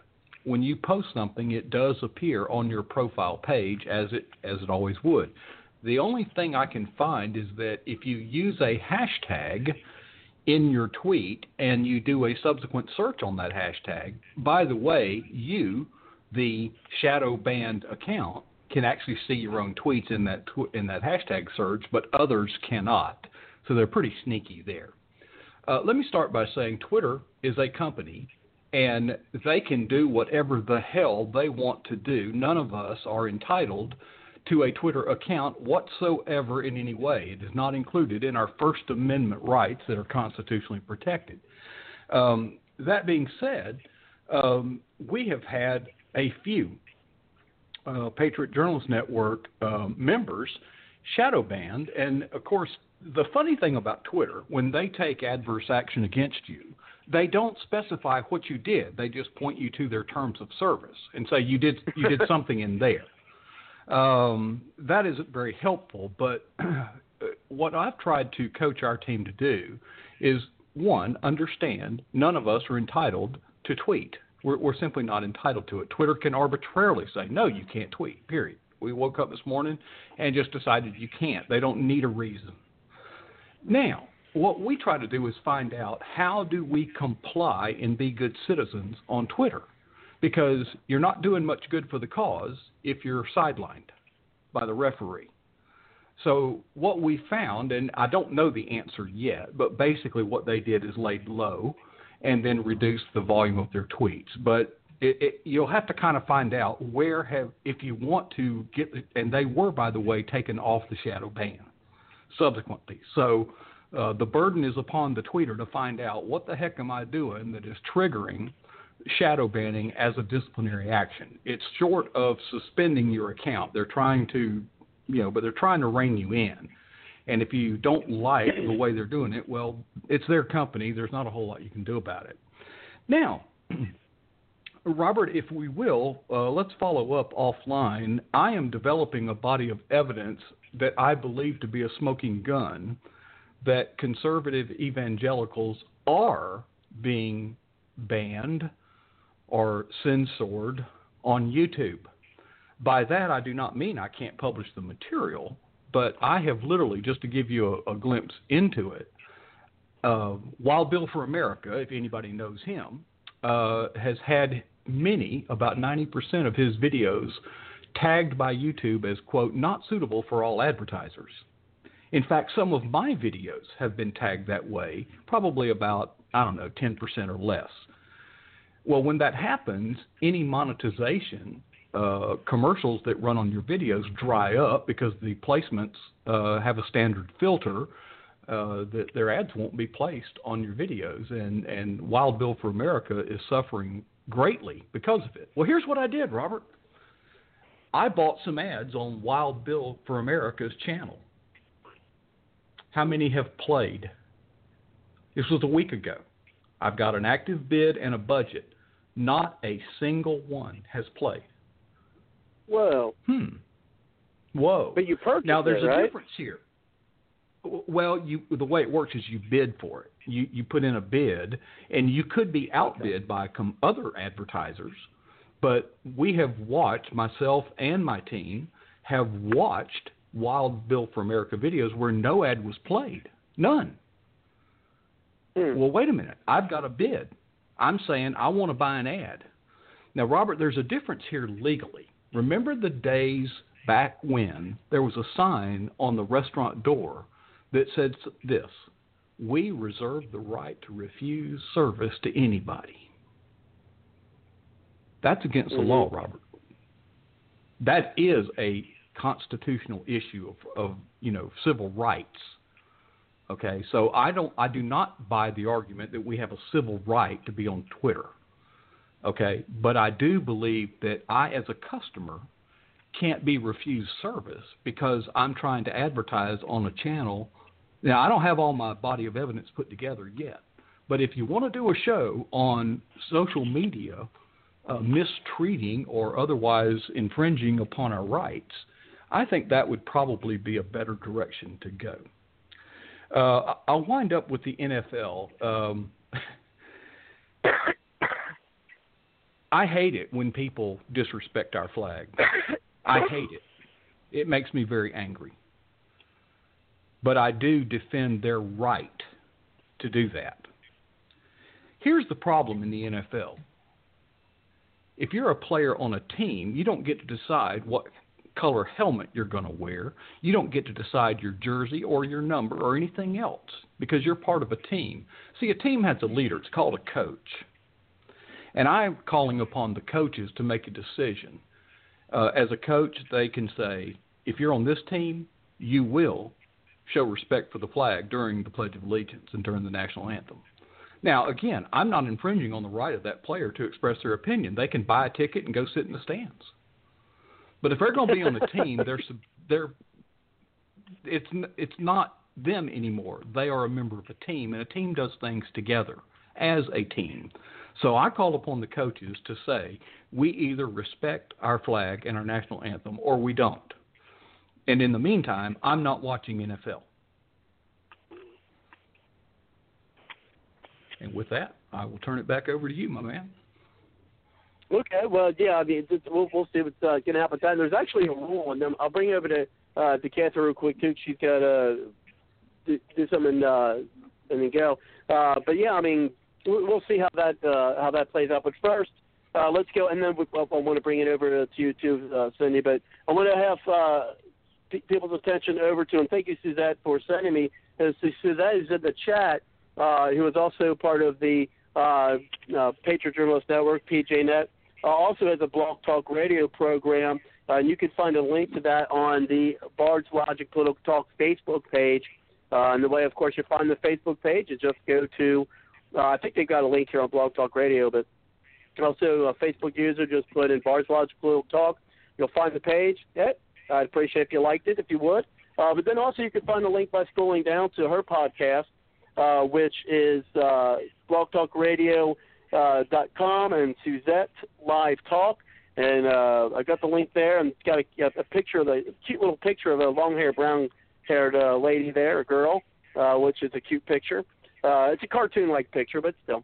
But anyway, so yes, check that out. I don't, I'll go there and see when. You know what? Why don't I just go there now and see when we've got the shows. I'm trying to find. Looks like on Mondays. Maybe. Well, I hate when these pop-up ads keep coming up. Okay, looks like Monday, maybe different times, but looks like maybe at 11:30 a.m. Maybe if she's still in the chat. Yeah, she's still in the chat. Give us a time, Suzette, when you're on the show, or if you want to give it a personal plug, give us a call at 347-945-7428, and it looks like it says Sunday night at 10 p.m. Pacific Standard Time. So if you like to get a physical plug, you're welcome to do so. And so I do have someone on at 719. I do see you'd like to get into the show. We'll get we'll get you to the green room in a minute. We could get you into the program. But first, we've got about 15 minutes before the top of the hour. Won't be able to keep as many here as we can. So go ahead. I know you got to go, Kathy. Go ahead and finish up, and then we'll go ahead and bring it back to you, Cindy, as promised, and then we are going to bring things down the line, and then bring in 719 if you've got any questions or comments. We'll get you in as well. And then, of course, about 5 to the hour, we do want to get Susan in for she can get her closing thoughts as well. And so let's go ahead and bring things back around. Go ahead, Kathy, and then 719, I'll be bringing in the green room shortly to get your name and get you into the show. Go ahead, Kathy. All right, thanks. Thank you. I do have to run. Got a phone appointment in a minute. But I do want to make one quick thing. The guest before, Twitter is a publicly held corporation. So I've talked to people in the oversight committee. When you're an activist using it as an activist tool, or the conservatives, Christians, Trump supporters are being targeted to be shadow banned, censored, silenced, they don't even have to bother shutting your page down anymore. They just make you invisible. And it is a criminal act for them to shadow ban an account when they are intentionally keeping you from your raising money for your business, your fundraiser, your movie projects, whatever.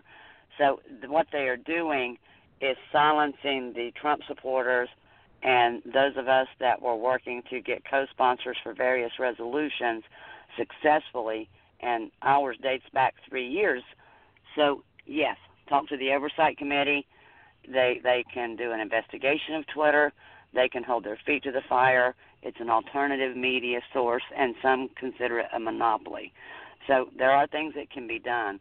That's why I wanted to ask everyone, if you've got 30 minutes tomorrow morning before noon or so, call, on TeaPartyFireAnts.net, under the questions Congress must ask Twitter, at the bottom of that page, the 7 or 8 senators that are on that Intel committee are listed with their DC numbers. They've been great. Matter of fact, they've been extremely interested, very concerned about what's been going on at Twitter, and to the point that I tweeted to them intentionally, and they went to look on the senators' pages and could not see the tweet, but could go to my page and see the tweet that was on the thread. That caused them alarm, because what they're doing is they are interfering with the people to support the Republican side, the Trump causes, anything that's supporting our side. And if they can stop us from being able to communicate with our GOP congressman and with President Trump, where it looks like nobody's supporting them, that's the only way that we've all been able to get our news and get our we were able to get co-sponsors for resolutions. So please go on TeaPartyFireAnts.net, go to questions Congress must ask Twitter, call those numbers at the bottom of the page, and just ask them to please make sure they ask Twitter tomorrow, hold their feet to the fire on those questions and what's going on there. Appreciate it. Thank you, Robert, for having me on, and y'all have start dialing. We need some activists out there that can do some of that. See you later. Hey, welcome, and take care. Have a good night. Thanks for coming on, and definitely need people to get out there and get things done. And so, bye, Kathy. Thanks, Cindy. Bye. And definitely, we need to get some things done. And so let's go ahead, and we do have 9 to 9. I will be getting you in the green room, get you into the call. Let's go ahead and welcome our friend Kelly. Thank you very much, Kelly. Again, from California, coming to the show. How are you tonight? Oh, from California, man. Fruits and nuts. Oh, my gosh, you're breaking company. Up, Kelly. There you go. Is that better? Okay. That's better. Hello from California, the land of fruits and nuts, and also software. Boy, this Twitter issue, there's some legal challenges to this argument. Some are screaming, oh, I got put in Twitter jail or Facebook jail. There's several arguments to this. Oh, it's freedom of the press. Okay. Landmark case, Hill versus Henkel. The individual may stand upon his constitutional rights as a citizen. His power to contract is unlimited. He owes no duty to the state to open its doors to investigation, as it may tend to incriminate him. His rights are existing as the laws of the land, long antecedent before the organization of the state, and can only be taken from him by due process of the law and in accordance with the Constitution. What did it just say? The individual's rights are absolutely supreme, including the right to contract. His power to contract is unlimited. What that means is we may contract away rights. If you ever had a traffic ticket, do you want the right? Do you waive your right to time for a speedy trial? No, because if the officer ain't there in 45 days, you got to dismiss his case, which I've won a few traffic cases that way. That's, officer doesn't show up. But if you waive your right to time, they could drag it out for years and years and years. So you can contract away your rights. You can contract away a whole bunch of rights to another individual. For example, when you contract, let's see, as an engineer, I contract away my time for somebody else's dollars. Sign the contract, they've lost the right to those dollars. I've lost the right to my time. It's devoted to their project. This all relates to Twitter. Okay? There's one legal argument. You signed a contract that they can put you in Twitter jail. And they can censor your postings according to what their opinions are and what their standards are. As amended. You have contract. Yeah, I mean, and that you've also agreed to, in their terms and conditions, that we at Twitter can change and amend our policies and standards whenever we feel like. And since you agreed to future amended changes, they can make the policy because we have gas on our stomach. We're not going to post because we don't have to, because we're a private business and we have the right to refuse service to anybody. The right to contract is unlimited. Somebody walks in my store, no thank you, get out. Oh, and by the way, you're trespassing. I don't have to serve you. Customer isn't always right. In my line of work, customers not very right very often because, well, they're not an engineer and they don't know how to solve their problems. Okay, so that argument is real simple based on Hale versus Henkel. The individual has contracted away his rights, and therefore they can be put in Twitter jail all the time. Now, here's the other side, in which eventually this will end up in the Supreme Court's hands to decide things. On the other hand, a corporation, i.e. Twitter, and again, Hale versus Henkel discerns between a citizen's individual rights versus a corporation's rights. The corporation is actually quite a bit of, is quite subject to the laws of the state or the laws of the federal government. So, on the other side of this argument, the Congress might pass a law, look, you cannot, as a corporation, since we have more authority over you than an individual, as a corporation, you cannot just block people you don't like. So it's a very interesting controversy, and the only way it's going to get resolved is by the United States Supreme Court when lawsuits come up. But be reminded that you did agree to their terms and policies, which can be gas on their stomach, and therefore they can block you. When Congress or state legislatures step in that require Twitter to stop the censoring, then it's going to turn into a lawsuit, and who's got billions of dollars? Oh, that's right, Twitter does, Facebook does, to defend themselves with attorneys against the state or the federal government. It's a very tricky situation. And, oh, wait a minute, those who would like to tell the corporation, you just can't block political opinions that you disagree with, we're going to invoke the Sherman Antitrust Act. We could just break up Twitter, or you could stop this behavior. So it's an interesting, what is the correct answer? I talked to a university professor who specializes in free speech and individual liberty and the right to contract and corporate law all in one. It's not easy. That's what I'm trying to tell you all.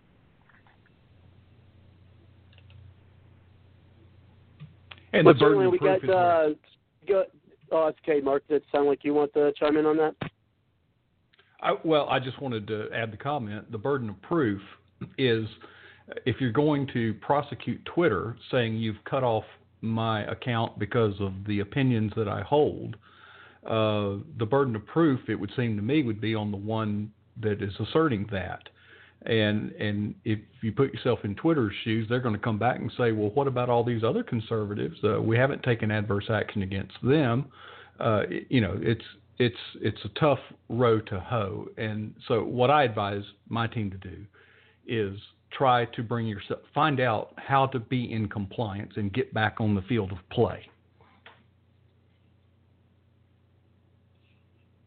And let's get the words from Suzette, who is also, as she stated in the chat earlier tonight, a member of the Patriot Journalist Network, or PJNet, or hashtag PJNet on Twitter. But let's go ahead, and the host of her own Blog Talk Radio show, which I'm going to tell her to go ahead and tell us a little bit about. Thank you very much, Suzette, for coming to the show. How are you tonight?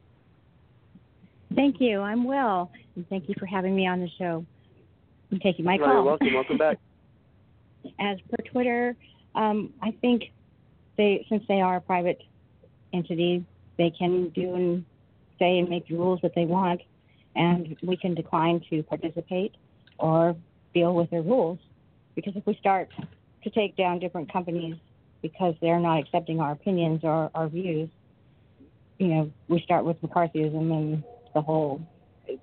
What's the point of having a private business then? We can't be private and have certain things your way. I don't know. That's just my opinion on that. I think they should be able to do what they want to do. We may not like it, but that's just the way it goes. Create your own new website, social website. Draw attention there, in my opinion, anyway. So do that live talk Sunday night, 10 p.m., and talk about events and topics, big and small. And that's it. Join me, Suzette LT. That's it. I want to thank you. Well, I appreciate allowing me to do that. Good. Oh, I was just saying I wanted to thank you for allowing me to plug my show. I'm new on the airwaves, so trying to get things started. And I've been listening to you guys for quite a while. I don't always chime in because I'm also putting around the house, taking care of chores and things, but always listening. Are you the lady that does the Monday night show on history? Yes. Okay. Well, I was looking for your show number for Monday nights. It was for Sunday nights. Oh, Sunday nights? Mhm. Yes. Sunday night. Okay. What was it? Sunday night big quizzes on history, Constitution, and and I kind of quizzed out for a while. I'll be getting back to that soon. It's usually around the holidays, and I'll bring out the Constitution quizzes and have some fun with that. Cool. Well, cool. What can you do, Robert? Will you let her do a plug for her show? Of course. Phone number or something? Yeah, call a number and yeah. I'm sorry, I didn't hear what you were saying. What's your call-in number? What's your call-in number? Oh, it's 619-984-0467. Okay. Hey, Robert, if I listen to her show, will I commit blog talk adultery? Yeah, you know what? I would feel cheated upon. No, I'm just kidding. Because I tell you what, and Mark can attest to this. I've been Mark since 2012, and it is that the audio that we like to play. Nothing without oh shoot. You know what? Let's just play it. This is what working together. You're not just listening to a show, you're part of the powerful voice of the conservative conversation on Blog Talk Radio. Nothing worthwhile has ever been accomplished without teamwork. PJNet invites you to help make a difference by adding your voice to the team grassroots conservatives working together to take our country back. To find out more, check out the PJNet hashtag and visit our website at patriotjournalist.com. Let PJNet add our muscle to your hustle. And that's what I quote I was trying to do. Is nothing without worthwhile gets done without teamwork. And there was a video that they used to play back in 2012. And then, I'm sure Mark remembers the video well. It was actually taken from that movie Gladiator. The music was great. The video was great. It was awesome. I loved the video. I couldn't wait to watch it every night when we were working, trying to get word out, for the Gingrich campaign, and then just, things out in general. And that's what. And when it says the conservatives working together to take our country back, I mean, I feel at least at this point in time in our our recent history, we never. I don't think we never have, and we only got 90 seconds before. The time runs out for people out there, 347-945-7428. Call them before then, or you won't be able to call them later and keep your phones charged, or if you get out of the call, we won't be able to get you back. But anyway, I think just now, time-wise, real quick, Kelly, is I think right now is the time I think for us to take our country back. More than it has been quite some time. Go ahead, Kelly. Hi. Did you say Kelly? Huh? Well, first, Suzette, go ahead, and then Kelly, but actually, and then I got a text I got to attend to as well, so go ahead. Oh, we just lost Cindy. I was just getting ready to attend to her text. Go ahead, Suzette, and then Kelly. Oh, great commercial. I just wanted to comment on that. it sounded really good. And that's about it. I agree with the Taking America Back more than ever, because it's slipping away way too quickly. And if we don't do something now and take action, I'm afraid we are going to lose it forever. And that was Cindy. She had to go. That's why, when people know it's coming up, just go ahead and shout out. Because if I miss a message on, a message from Facebook or text, if you got to go, shout out, and I'll get you your last your closing comments before you have to go. So I'm ready. Okay, Susan. I know you were mentioned to be at the top of the hour, and then we're going to bring it back to you, Kelly, and then we'll bring John back in as well. And so go ahead and your closing comments for this evening, Susan. Go ahead. Sheila Jackson Lee, she took a knee in Congress. I didn't know if you knew that or not. Oh, yeah, I heard about that. I've seen the video, too, I was just worried that a couple of them done it. It's ridiculous. Trying to get up gracefully, they may say, I see London, I see France, I see Sheila's underpants. Oh my gosh. We are in Bards Logic After Dark, by the way. Go ahead. And I thought I'd also tell you about Madonna. Did you read that? Who's Madonna? She's that has-been singer that had a career at one point. Go ahead. She was on the Jimmy Kimmel show, and she said she is still having erotic dreams about meeting Obama. And there are the crazy ones. They have kids. They vote. I just don't get it. How are these people? They cannot be normal at all. And then last but not least, Anthony Weiner. Yes, I know you wanted to hear about him.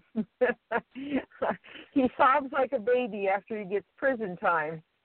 I guess I'd try too if I was him. Yeah, texting messages he can't do very easy. Pity the wiener.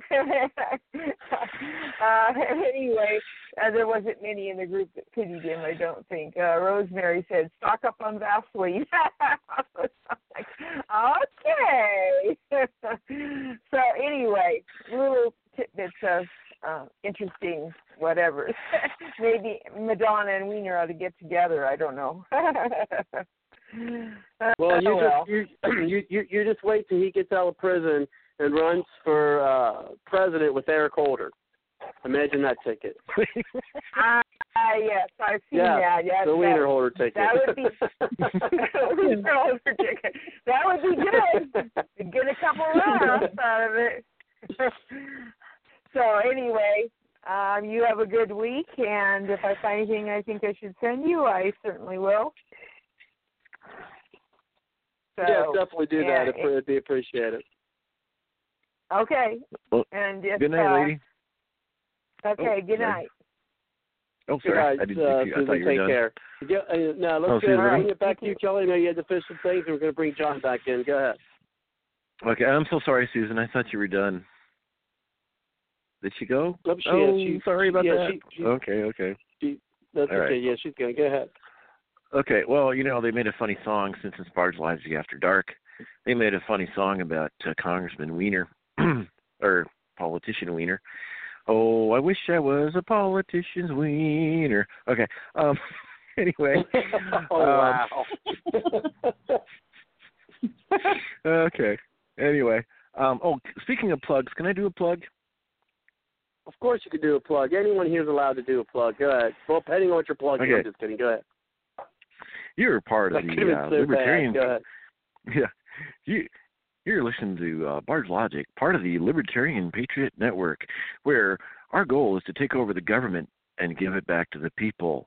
Then we're going to go home, and we'll probably have a glass of wine and get stoned.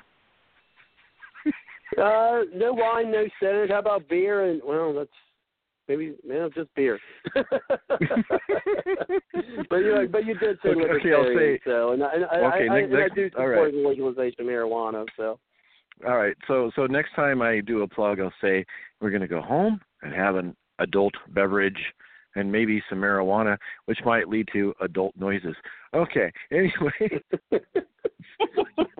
you're incorrigible, Kelly. Incorrigible. See, this is the part this is the part of the show that everybody waits up for because it's really at least a little bit. Well, you know, I have a confession. If I couldn't laugh about our political mess, I think I would go crazy and disengage. You know, and the sad thing is you hit on a point there. Is I think a lot of people have done that for a long time. That's kind of why we're in the swamp we're in that needs to be cleaned up. But I really do think that, you know, we're at the cusp of at least the possibility of draining that swamp. But I think, you know, as with our top topic tonight, not to sound redundant, is, you know, with the victory of Roy Moore, and if he does get in this, he's got quite a good chance of doing it. And you know, I mean, the winning. You know, it's Alabama. Hopefully, other states, you know, when they do primaries, it goes against the grain. But I hope this is kind of a wake-up call for Trump to say, yeah, maybe, you know, he realizes his mistake in endorsing Strange, and maybe he'll get behind those, you know, grassroots, true conservative, you know, non-incumbent candidates for those primaries to get a lot of these people out. And then if he truly, and I think that'll be how he could truly show us, the people who voted him in, that he really was serious about draining that swamp. Well, yeah, he's even saying Mitch McConnell is done. And, you know, I think Forrest Gump might be happy, and I wonder if in Forrest Gump #2, if Forrest Gump will appear in a movie scene with Judge Roy. But, yeah, $30 million the GOP spent to defeat Roy Moore. I mean, if that doesn't tell everybody, we got to get rid of these rhinos and good old boys, and we're done, okay? I mean, Forrest Gump would have enough sense, and that's the American people have spoken, at least in Alabama. So, yeah, Greenbow. Go ahead. Greenbow, I guess elections are like a box of chocolate. Never know what you're going to get. Anyway, but I was pretty happy about it. But Trump, what were you thinking? Even, what's his name? One of his advisors that resigned, Trump should really reevaluate why he supported the other guy. I mean, that's even a message for Trump. Because Trump needs a Congress. What kind of Congress? One that'll do what Trump's trying to accomplish.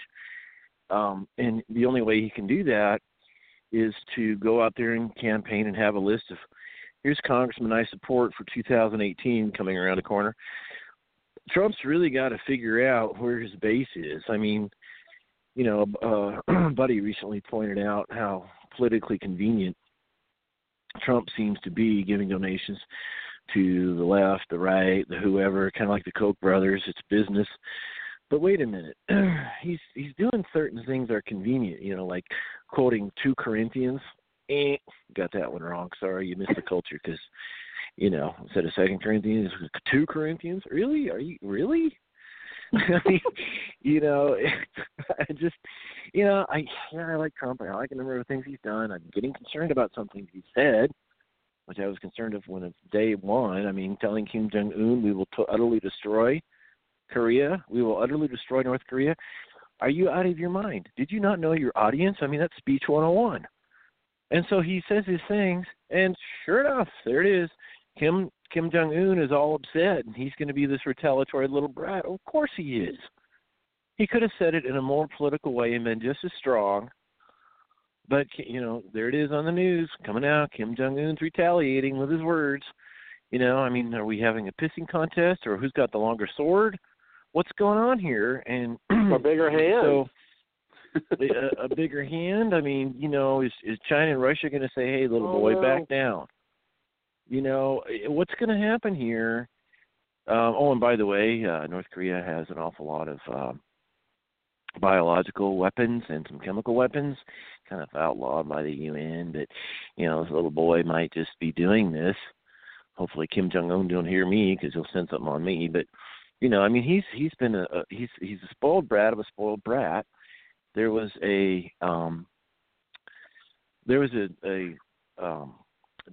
she was like a general's daughter or high up military daughter, and she luckily split the country, got to South Korea with her mom and her brother, but she had to watch 20 musicians get murdered by anti-aircraft guns. She had to stand there and watch. She was sick for days and throwing up, couldn't sleep.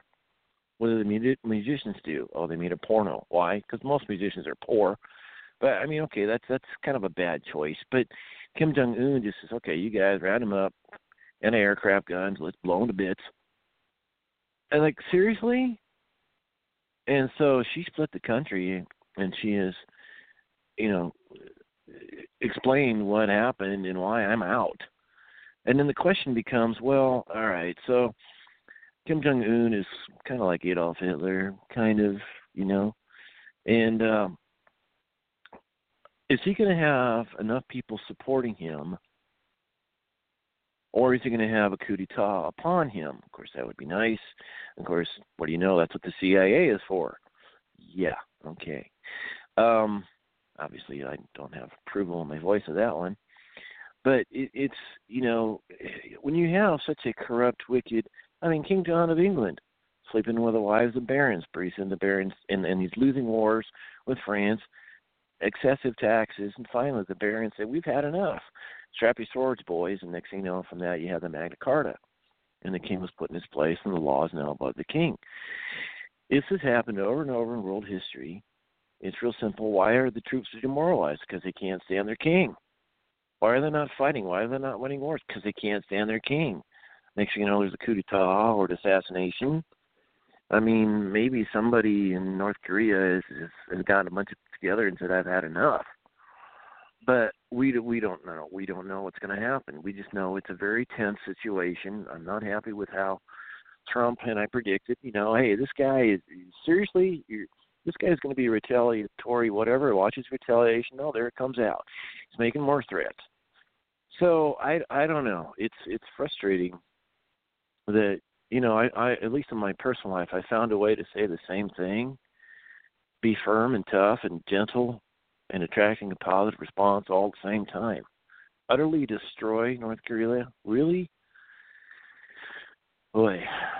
At the same time, Trump is putting a line in the sand, which other presidents have not. Jimmy Carter was, let's appease. Reagan was tough. But you go to Clinton, appease, Bush Jr., Clinton, Bush Jr., they're all appease.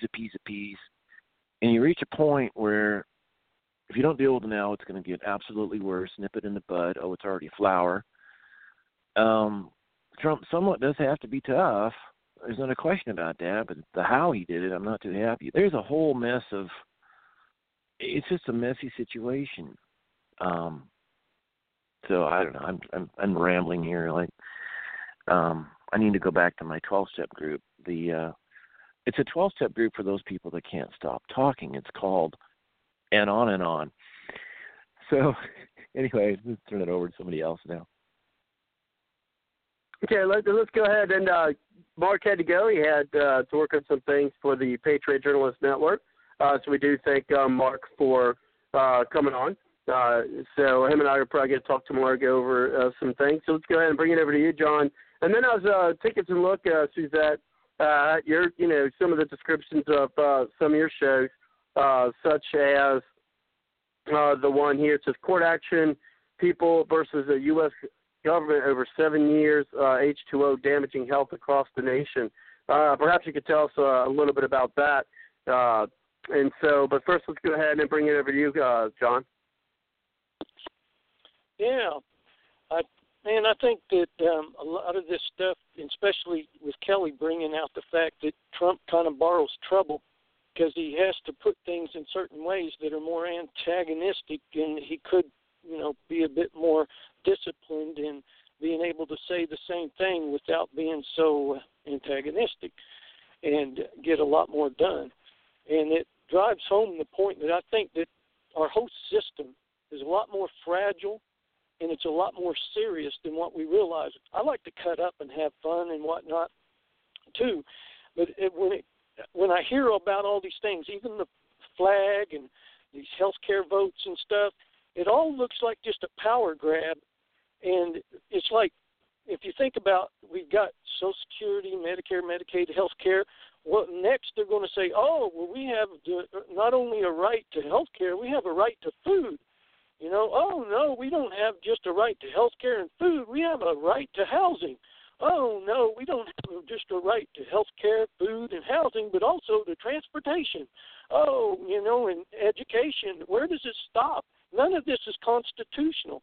And it comes back to the point of assimilation. What do we assimilate to?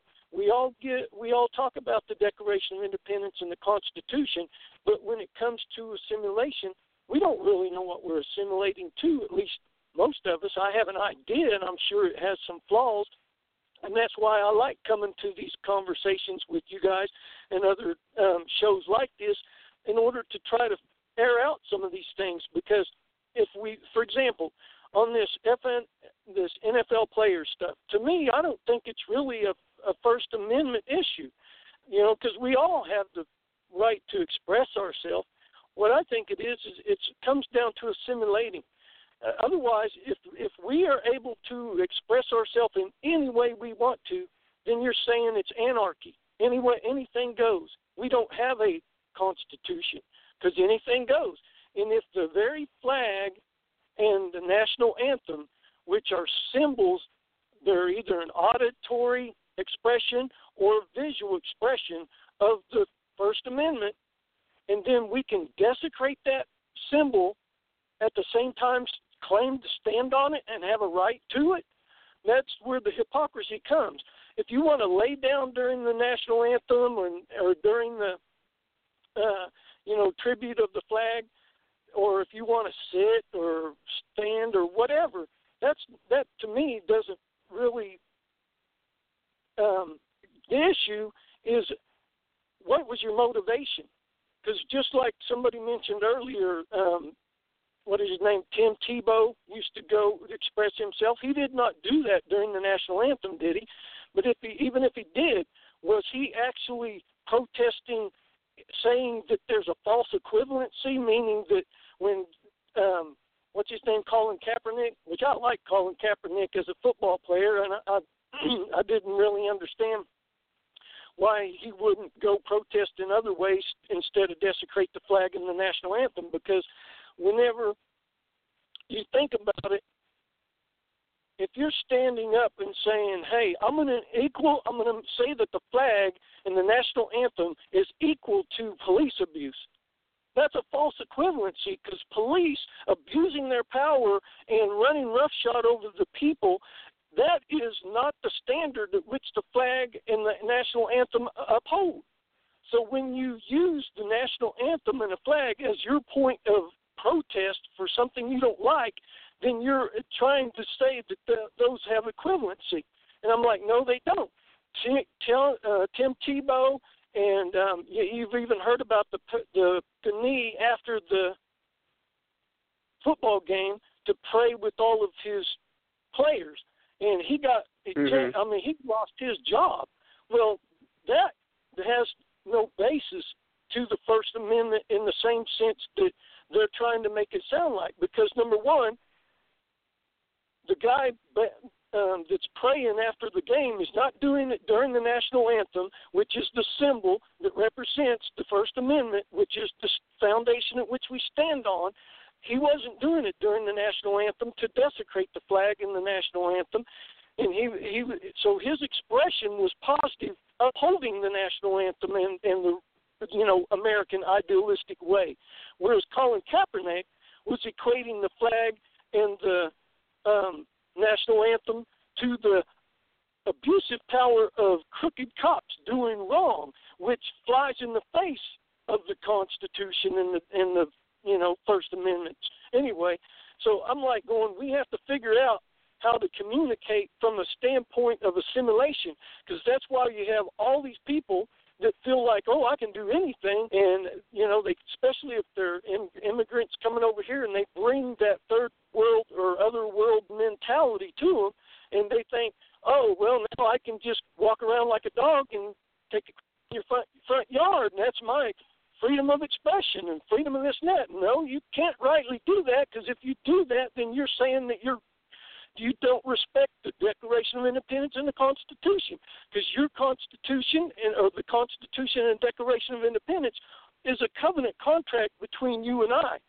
in all of us as equal citizens on how we're going to conduct ourselves in relating to each other and respecting each other, and what I've said before, interacting with each other. If we don't understand the basis of which we're assimilating, we will have these false equivalents where people say, oh, I'm expressing my freedom of speech or my freedom of expression, when they're desecrating the very foundations that they claim to stand for and that they claim to want to have benefit of. You cannot ridicule and desecrate the foundations of what you stand on and then expect to benefit from them. That's hypocrisy. Anyway, those things have been kind of itching at me, and I'm like going, but hey, if you want to pray during the thing or if you want to sleep during the national anthem or whatnot, that doesn't necessarily mean that you're desecrating the flag, but if you're using it as a motivation to point it towards something that's negative in our culture and demean the actual idealistic standard at which those flags stand for, now you're using it for culprit reasons, and that I have a problem with. Back to you. Hey, well, one thing they're trying to do is they're trying to use, of course, use this topic now to try to point out and say that Trump's a racist, which, blah, blah, blah. Go ahead, Kelly. And then I want to ask Suzette about one of her most recent episodes there on her show. Go ahead, Kelly. Okay, I want to discuss liberty. All right. So, thank God for a country where there's so much liberty that we can destroy our own country. I know that sounds strange, but you know what? If the socialists win in the end and we become a socialist country, it was by the people's choice. It was by liberty. Now, I say that because if we have the liberty to wreck our own country, we also have the liberty to correct our government and make it better and get back to the fundamental principles of liberty and freedom and free commerce. If we had too many restrictions on liberty and the wrong person takes control, they can shut down through the government, as Adolf Hitler did, as in Stalin, as in Mao, as in Pol Pot. All right? They could shut down any attempts to make our government better. And that's the fine balance, fine line, or the teeter-totter of liberty, is that we have the right to, and yes, there are certain rights protected without a question in the First Amendment and the Bill of Rights, without a question. But from a libertarian or a liberty-minded person's perspective, thank God for the liberty to destroy a country. But Kelly, how can you actually say we have liberty whenever we have congressmen and senators and the big wigs that have influence over all of the rules, laws, and all of the bureaucracies that have power to manipulate us against our will without our consent? We don't even adhere to the Constitution. It's just lip service. So we don't really have liberty. It's all a facade. It's a fake front. Well, I will admit that the founders had a problem in not specifying, for example, the Sherman Antitrust Act should have been thrown into the Constitution because they were just fresh suffering the tyranny of the East Indian Trading Company. They should have put more controls on corporations. Corporations are different than people. Okay, yes and no, but Hale versus Henkel, long story. A corporation is emerging between individual rights and the government, and therefore the government has an awful lot of control over a corporation that the government doesn't have control over individuals. But we have had, because of that oversight of the founders, we have had corporations take control, spend lots of money, get into power for their business profits and control, Federal Reserve, and that was kind of a oversight. But we see the response of the American people with Alabama and Judge Roy Moore. We have the right and the freedom still to make it better. And you cannot have the right to make it better if you're being chronically restrictive on free speech, for example, freedom of expression, freedom to assemble peacefully. Let's keep that part in there, peacefully. Without these freedoms, we could easily come into a tyrannical, look at the history of the world, kings, et cetera, et cetera. William Penn was on a soapbox. He was a preacher. He was speaking out against the king, which other men had been killed for. This is 1680. And he was an assembly of people came before him. It was peaceful. So he was a preacher, so he had freedom of religion at stake. You had freedom of assembly at stake, peaceful assembly, and you had freedom of speech. Luckily, Bush Overture acquitted William Penn, who later got Pennsylvania as a payment in debt for what the king owed his dad. And so these liberties have continued into the colonies, into our states, and into our federal government. We have so many protections of liberty, although it is abused, that we can be free the way we are. And yes, I will agree with you. Congressmen are not doing their jobs, are not respecting the Constitution, but that's where the people rise up. Example, Alabama today. Go ahead, John.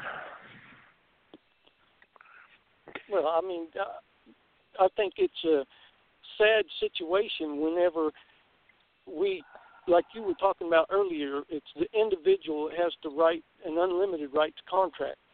But the corporations are controlled by the government, so to speak. Well, we, the people, are the government. But we're being psychologically defrauded, and then realistically, financially, and politically, or I guess you'd say governing-wise, defrauded out of the use of our own property, which is called self-governing.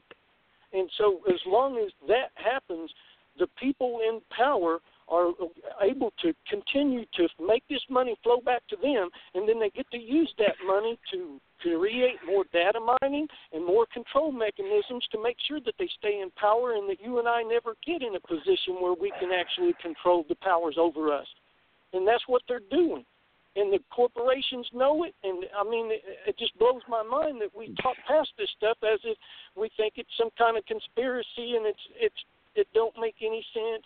That's because most people don't work in government. But those people who have worked in government or are working in government, and they are afraid to say something because they are, working paycheck to paycheck or whatnot, and the system is built that way because they want these people to be their servants and make sure it's hard for them to be able to do anything else. That's how they keep them shut up.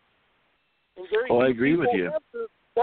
Very few people have the backbone of William Benning, Thomas Drake, Edward Snowden, Daniel Ellsberg, to stand up and say, hey, you guys are being scammed. Well, now we have, what's his name, Steve Bannon, I think is what his name is, that come right out and tell you your Republican group is actually trying to steal the election from you. And we kind of knew that. We just didn't know how to exactly prove it or fight it.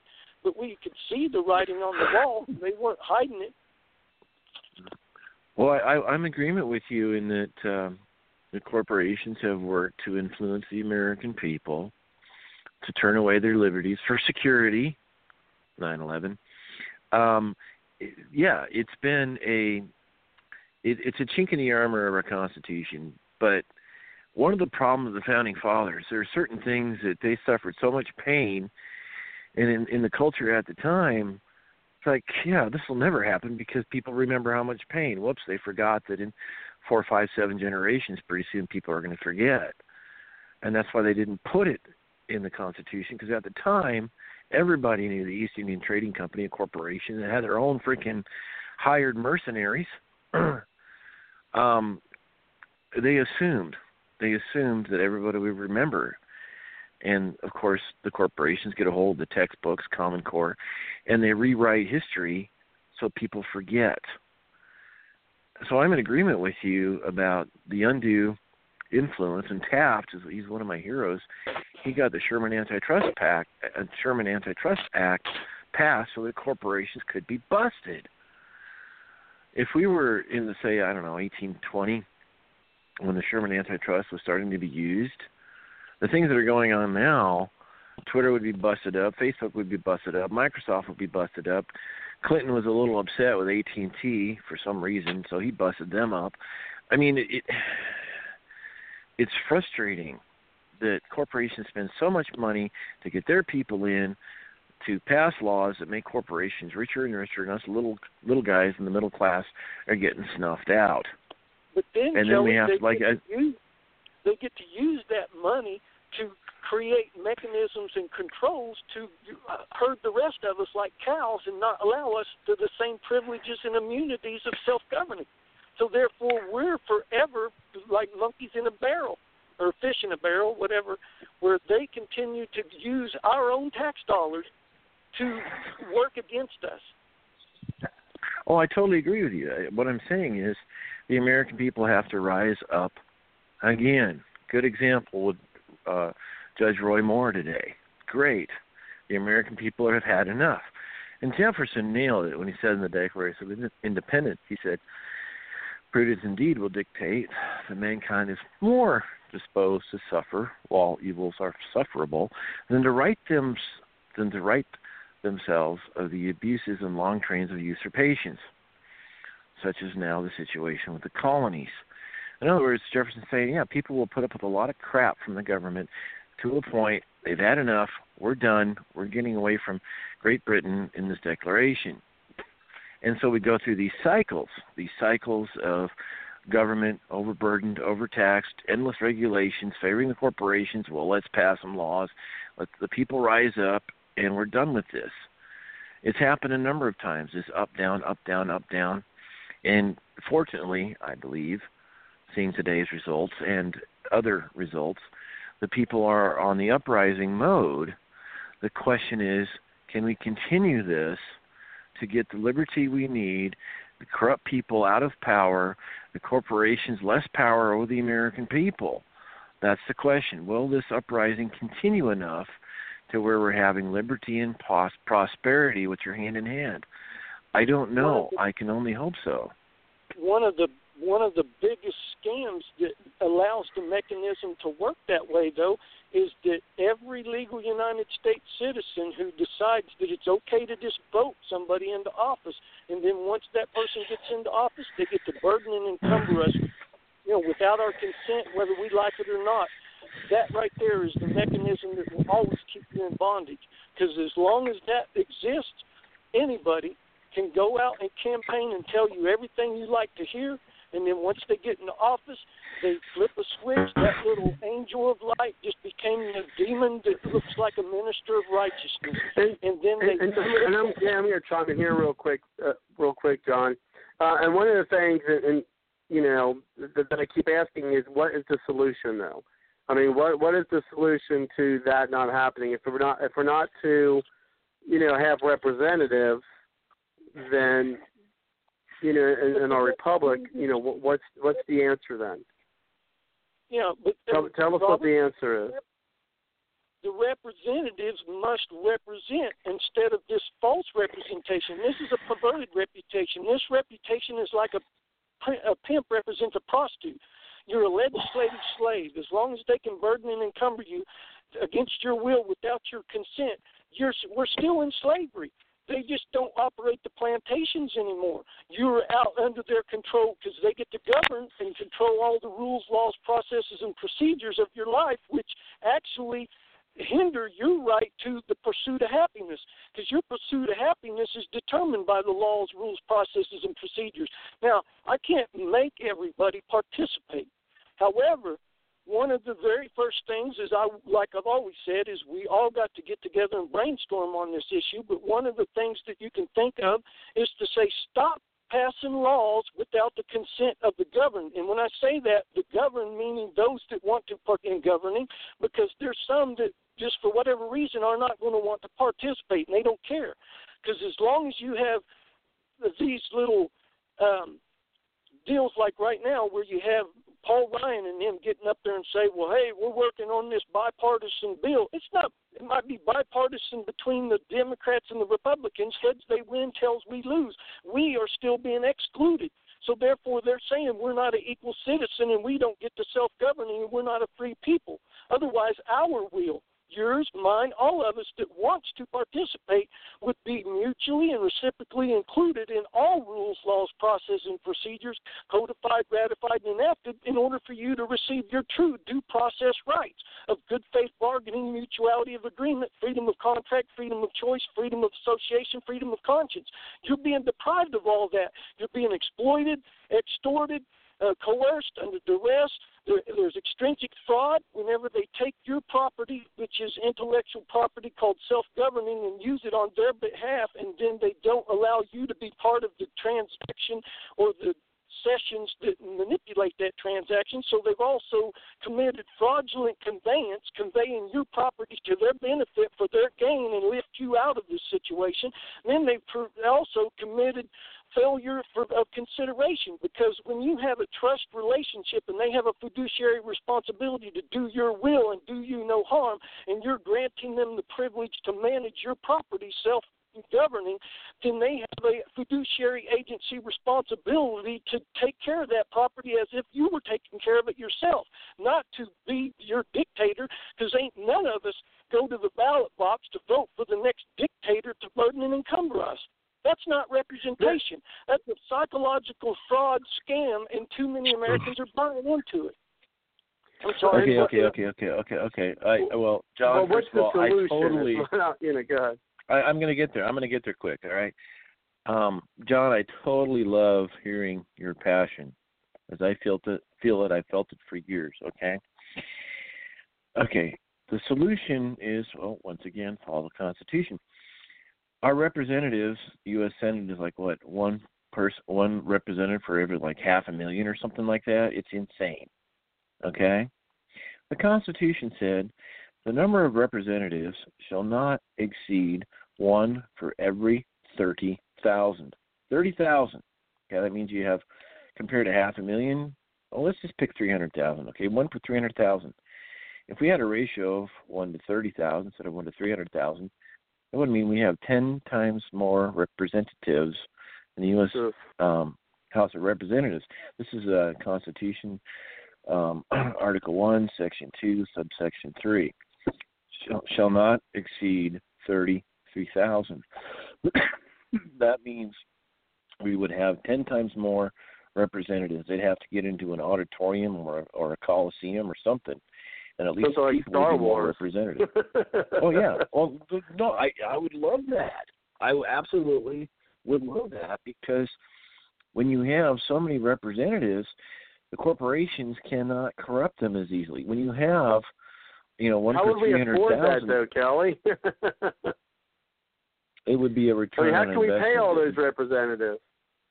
Well, it would be a no-brainer. Congress gets, maybe 1% or 2% of the budget? But having adequate representation, you would easily save 10, 15, 20% in federal spending. Kelly, do you know any of the congressmen and senators that actually uphold the Constitution right now? If it's Douglas only also does pretty well. Money, that still we're in the same problem.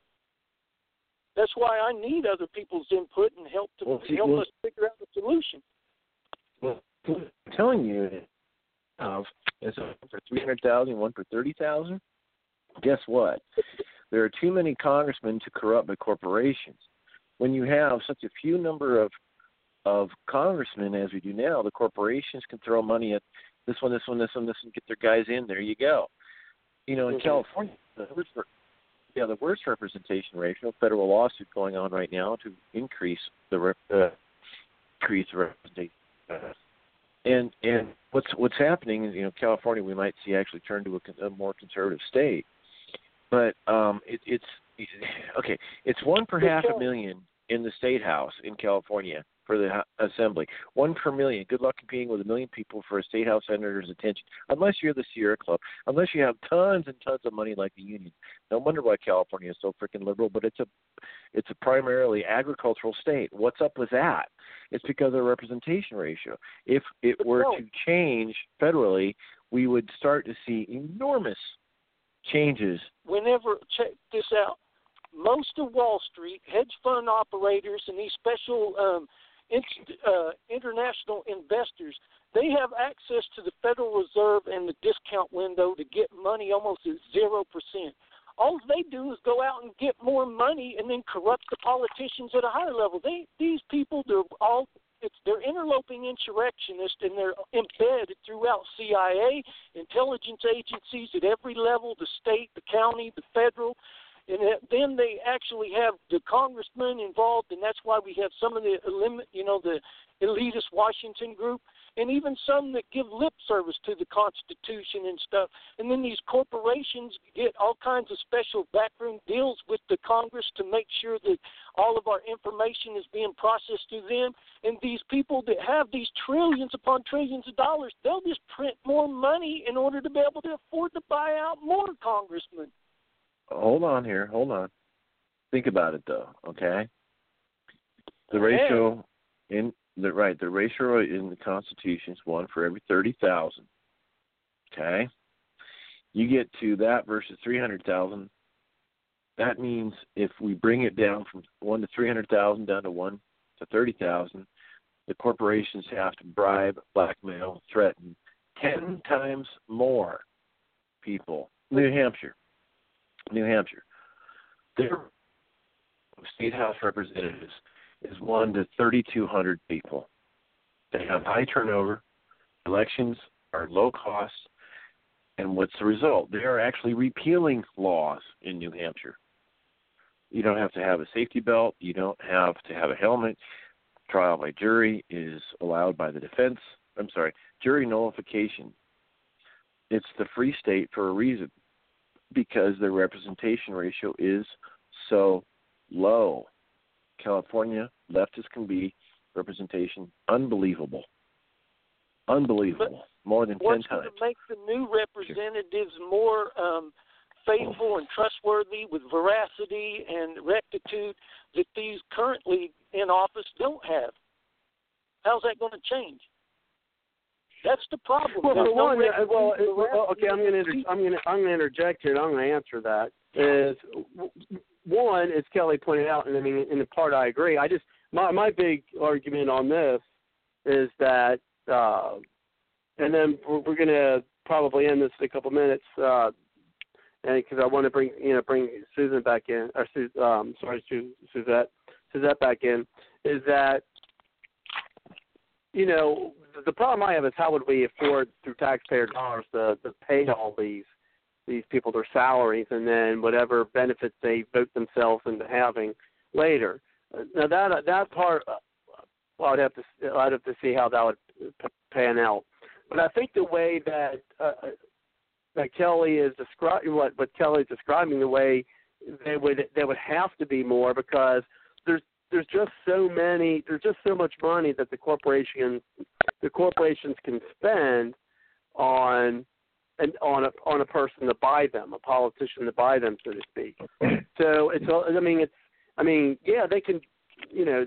they can bribe 3 of them, but to try to bribe 300, that would just be unfeasible. They just could not afford to bribe 300 people. Now, they could afford to bribe 3, but to bribe 300, fine. Well, if they 300, 3 out of 300, they're only bribing 1%, and so by default, they would have to be, because they're not being bribed because they can't afford to bribe them. So they have to, and if they want to stay, and this is where the people got to get involved. The thing is a big part of the reason why we have the yahoos in power. It's our fault too. Really. If you keep voting in these yahoos, you don't have to keep voting them in, but you do. The system's rigged, for the incumbents, certainly. But they're lying to you in order to get in. That's not your fault. You can't control them from lying to you. And when you're not faithful in the middle, and I come back to this question. John, then I come back to this question. What's the solution? If it's not more representative and we can't have a direct democracy because that's infeasible as well, what's the solution? What's the solution for government? But when you're not faithful in the little things, you're not probably going to be faithful in much Okay, but either. but John, what is? I want a short answer solution. What's the short answer solution? A one-sentence solution. More of the American people involved to hold their actual representatives accountable to actually represent them instead of. And okay, but how do you do that? That's my question too. Because that's why I keep asking Kelly, just because we add more people, how are we going to hold their feet to the fire to do what's right instead of continue to act like all the others? Because for the last 241 years, we started out okay, but we just ended up little pieces here and there, but we still are under the thumb of a dictator, a centralized oligarchy of little dictators. They don't actually. And how do we get how do we get we the people to keep that from happening? I guess you said we got to hold them accountable, which I agree with. That's the problem. People aren't holding them accountable. They keep voting the same people in. That's why we're saying that this may be a good opportunity in 2018 to really help drain the swamp and maybe bring the things back around. How do Robert? Okay. Robert, how do we make the laws so that if every position in government at city, county, federal, and state level were actually the office was held by Hitler or Mussolini or Stalin or something like that, make all the laws reflect that if those kind of people were in office, then it would still do our business and do it our way and not allow them to manipulate us. That's what we got to figure out, because right now we elect them into office and then they manipulate the laws and burden and encumber us to deny us the opportunity to keep them in accountability. Okay. Let me ask you a question, John. Okay. And we're gonna do this for guys. We're gonna do this for 4 more minutes, and then I'm going to bring Suzette in for the 6 of the last minutes, and then I have to close things out. So let's go ahead and finish this up in about 4 minutes. Okay, John, let me ask you a question. How often do you call your United States Congress? Say that again. How often do I call my what? Congressmen and senators, I assume is what you said. Yeah. Okay. Congressman. Let's keep the Senate out, but the congressman. How often do you call your congressman? Okay. I called yesterday. And within the last 2 weeks, I called about 28 times, and I talked to about 14 people. Wow, that's awesome. Fonts do you get? Or I should say I actually talked to about 5 people, and I left 14 messages, which included their voicemails. Okay. What kind of response do you get in writing or a phone call? Yeah, but that's not the way to measure it. You got to measure outcomes, not input. It's results. No, just a communication back. We like your okay. Now, I ask this question is this.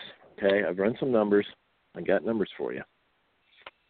The representation ratio based on 300 million people and 435 congressmen in the House of Representatives. The ratio is 600,000 to 1. 600,000 people to 1 congressman. Now, if the ratio was 1 to 30,000 in the Constitution, that means you have a 20 times factor. You are 20 times more likely to get a hold of your United States congressman when the ratio is down to 30,000 versus 600,000. Now, what would it cost for you annually to have a 20 times better chance to get a response from your congressman? How much would it cost you? The answer, $20 per year. Would you be willing to pay $20 to have a 20 times better chance to talk to your congressman? $20 per year. The outcome is the same. Measure it by inputs. We got to measure it by outcomes. Because I don't care if I call them 3 times or 300 times. If I get the same result that they're crooked, corrupt, oligarchy of dictators manipulating me, it didn't matter. Robert, what's your Well, yeah, I mean, and at this point, yeah, we do got to go ahead and move forward. And this is, we definitely want to find some answers, but it seems like we're kind of going in circles here. Because what's the solution? I mean, we got to find something. But anyway, something that's actually going to happen too, because I mean, some solutions that we think would happen, or which would actually work, that they have to be something in the realm of possibility. And that's something that we have to find that's actually doable. But let's go ahead and bring it over to Suzette. I do got because I have to close things out. And about actually 4 minutes, not 6. So I just want to ask her, about the last episode that you had. So the court action, people versus U.S. government, over 7 years of H2O damaging health across the nation. Tell us a little bit more about your most recent episode that you had there. Oh, okay. If I may real quick add to the liberty part of your conversation earlier, I had written something earlier. It said it's a part of who we are. Believe in it. It's worth the fight. It's worth fighting for. Never surrender. Liberty is more than an illusion. Because right now we're under the illusion that we have liberty, but we really don't. So that's all I wanted to say on that. But fluoride. Fluoride is highly toxic. Most people didn't know that. There are some that do, and it's a good thing that they do know. You try and minimize the amount of fluoride intake. It's in your toothpaste. On the back of that toothpaste it says, keep away from children, small children. Do not ingest. If they ingest it, call the poison control. But they're putting it in our water, and we're drinking it every day. We're drinking it in our soda pop. We're eating it in our cereal. Anything that's water-based, fluoride is in it. Fluoride is very bad. It's been known to have crippling bone disease.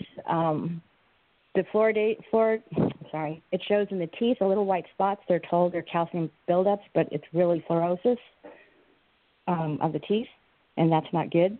It won't go away. It's basically telling you that child or person has overdosed on fluoride, and the body doesn't know what else to do with it, that organ that produces the teeth.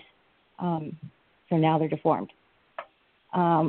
Most people don't even know where the fluoride comes from. That blew my mind when I found out about that. It comes from waste. It's a byproduct from companies that are in Florida. The industry has their waste products, and they put that into the water. Somebody said, we have too much. We don't know what to do with it. It doesn't break down. It's a phosphate fertilizer. The phosphate fertilizer industry has decided they were going to put it in our water. Can you believe that? So this has been going on since 1942. I don't ever drink faucet water anymore, actually. Well, it's even in your bottled water. It's almost in everything that now you doesn't just say ruined it's my not night. in it. You just drink beer all the time. Well, there's still fluoride. There's water and beer. I know, it's terrible. Anyway, this lawsuit that's going on, they've been trying to get it going for a while. It's an organization called FAN. And they finally were able to meet the requirements of the court in order to be heard, so that way they can take notice. Because the EPA themselves have research reports, scientific reports, and all this other. They knew it was bad to put into the water, but they did it anyway. They said, well, if it's done in small doses, you should be okay. But they didn't know that back in 1942, that it was going to cause harmful effects to your health over a long-term period, especially when they started adding it to all the other food products, or products that we consume, which is another thing that blows my mind. It has really nothing to do with Trump. I was talking to a friend of mine, and I was saying, over the years of these different administrations, sometimes these people that are holdovers will continue on where they had left off with the previous.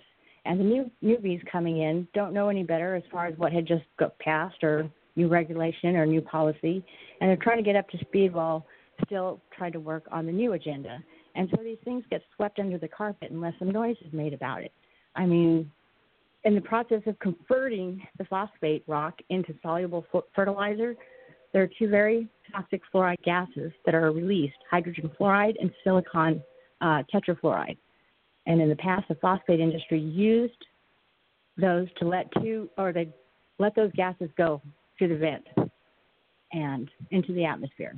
how we always talk about the climate change. Well, it didn't really do too much there, but it did cause some cattle poisoning, and there were human health complaints, scorched vegetables, and other various things that were downwind from those industries. And it's only really in Florida that it's concentrated. The sinkholes that you're seeing now is caused from the leakage from that. From that waste, toxic waste. Yeah, bizarre, huh? Anyway, we, the United States, out of 97 countries around the world, there are only a few that fluoridate the water. These other countries said, no, thanks, we're good. We don't want to poison our people. But the U.S. said, sure, why not? It definitely bears more inspection, certainly. And actually I'd like to, probably do at least a segment, if not a whole show on that, because, and that's what my mom actually used to say for years and years. I remember even her saying something as a kid, and when I was a kid, I won't say how many years ago, but her talk about the fluoride in the water, and seeing I thought drinking bottled water I was going to be all right. But anyway, unfortunately I have to close out the show, so I want to thank everybody for coming on tonight, and certainly with the link that you used to come in tonight, share that with your friends so that they can listen to the information we have here on the show, as well as hopefully pique their interest so they can call in and join our roundtable discussion as well, because when it comes to having people on the line, I'm kind of the mind, the more the merrier. And so I will have to close out tonight, as I do every night, and that is with the song by Aubrey Ashburn. And you can hear more of her music by going to www.aubreyashburn.com. So take care, folks. We will see you next time, and have a good night. Good night.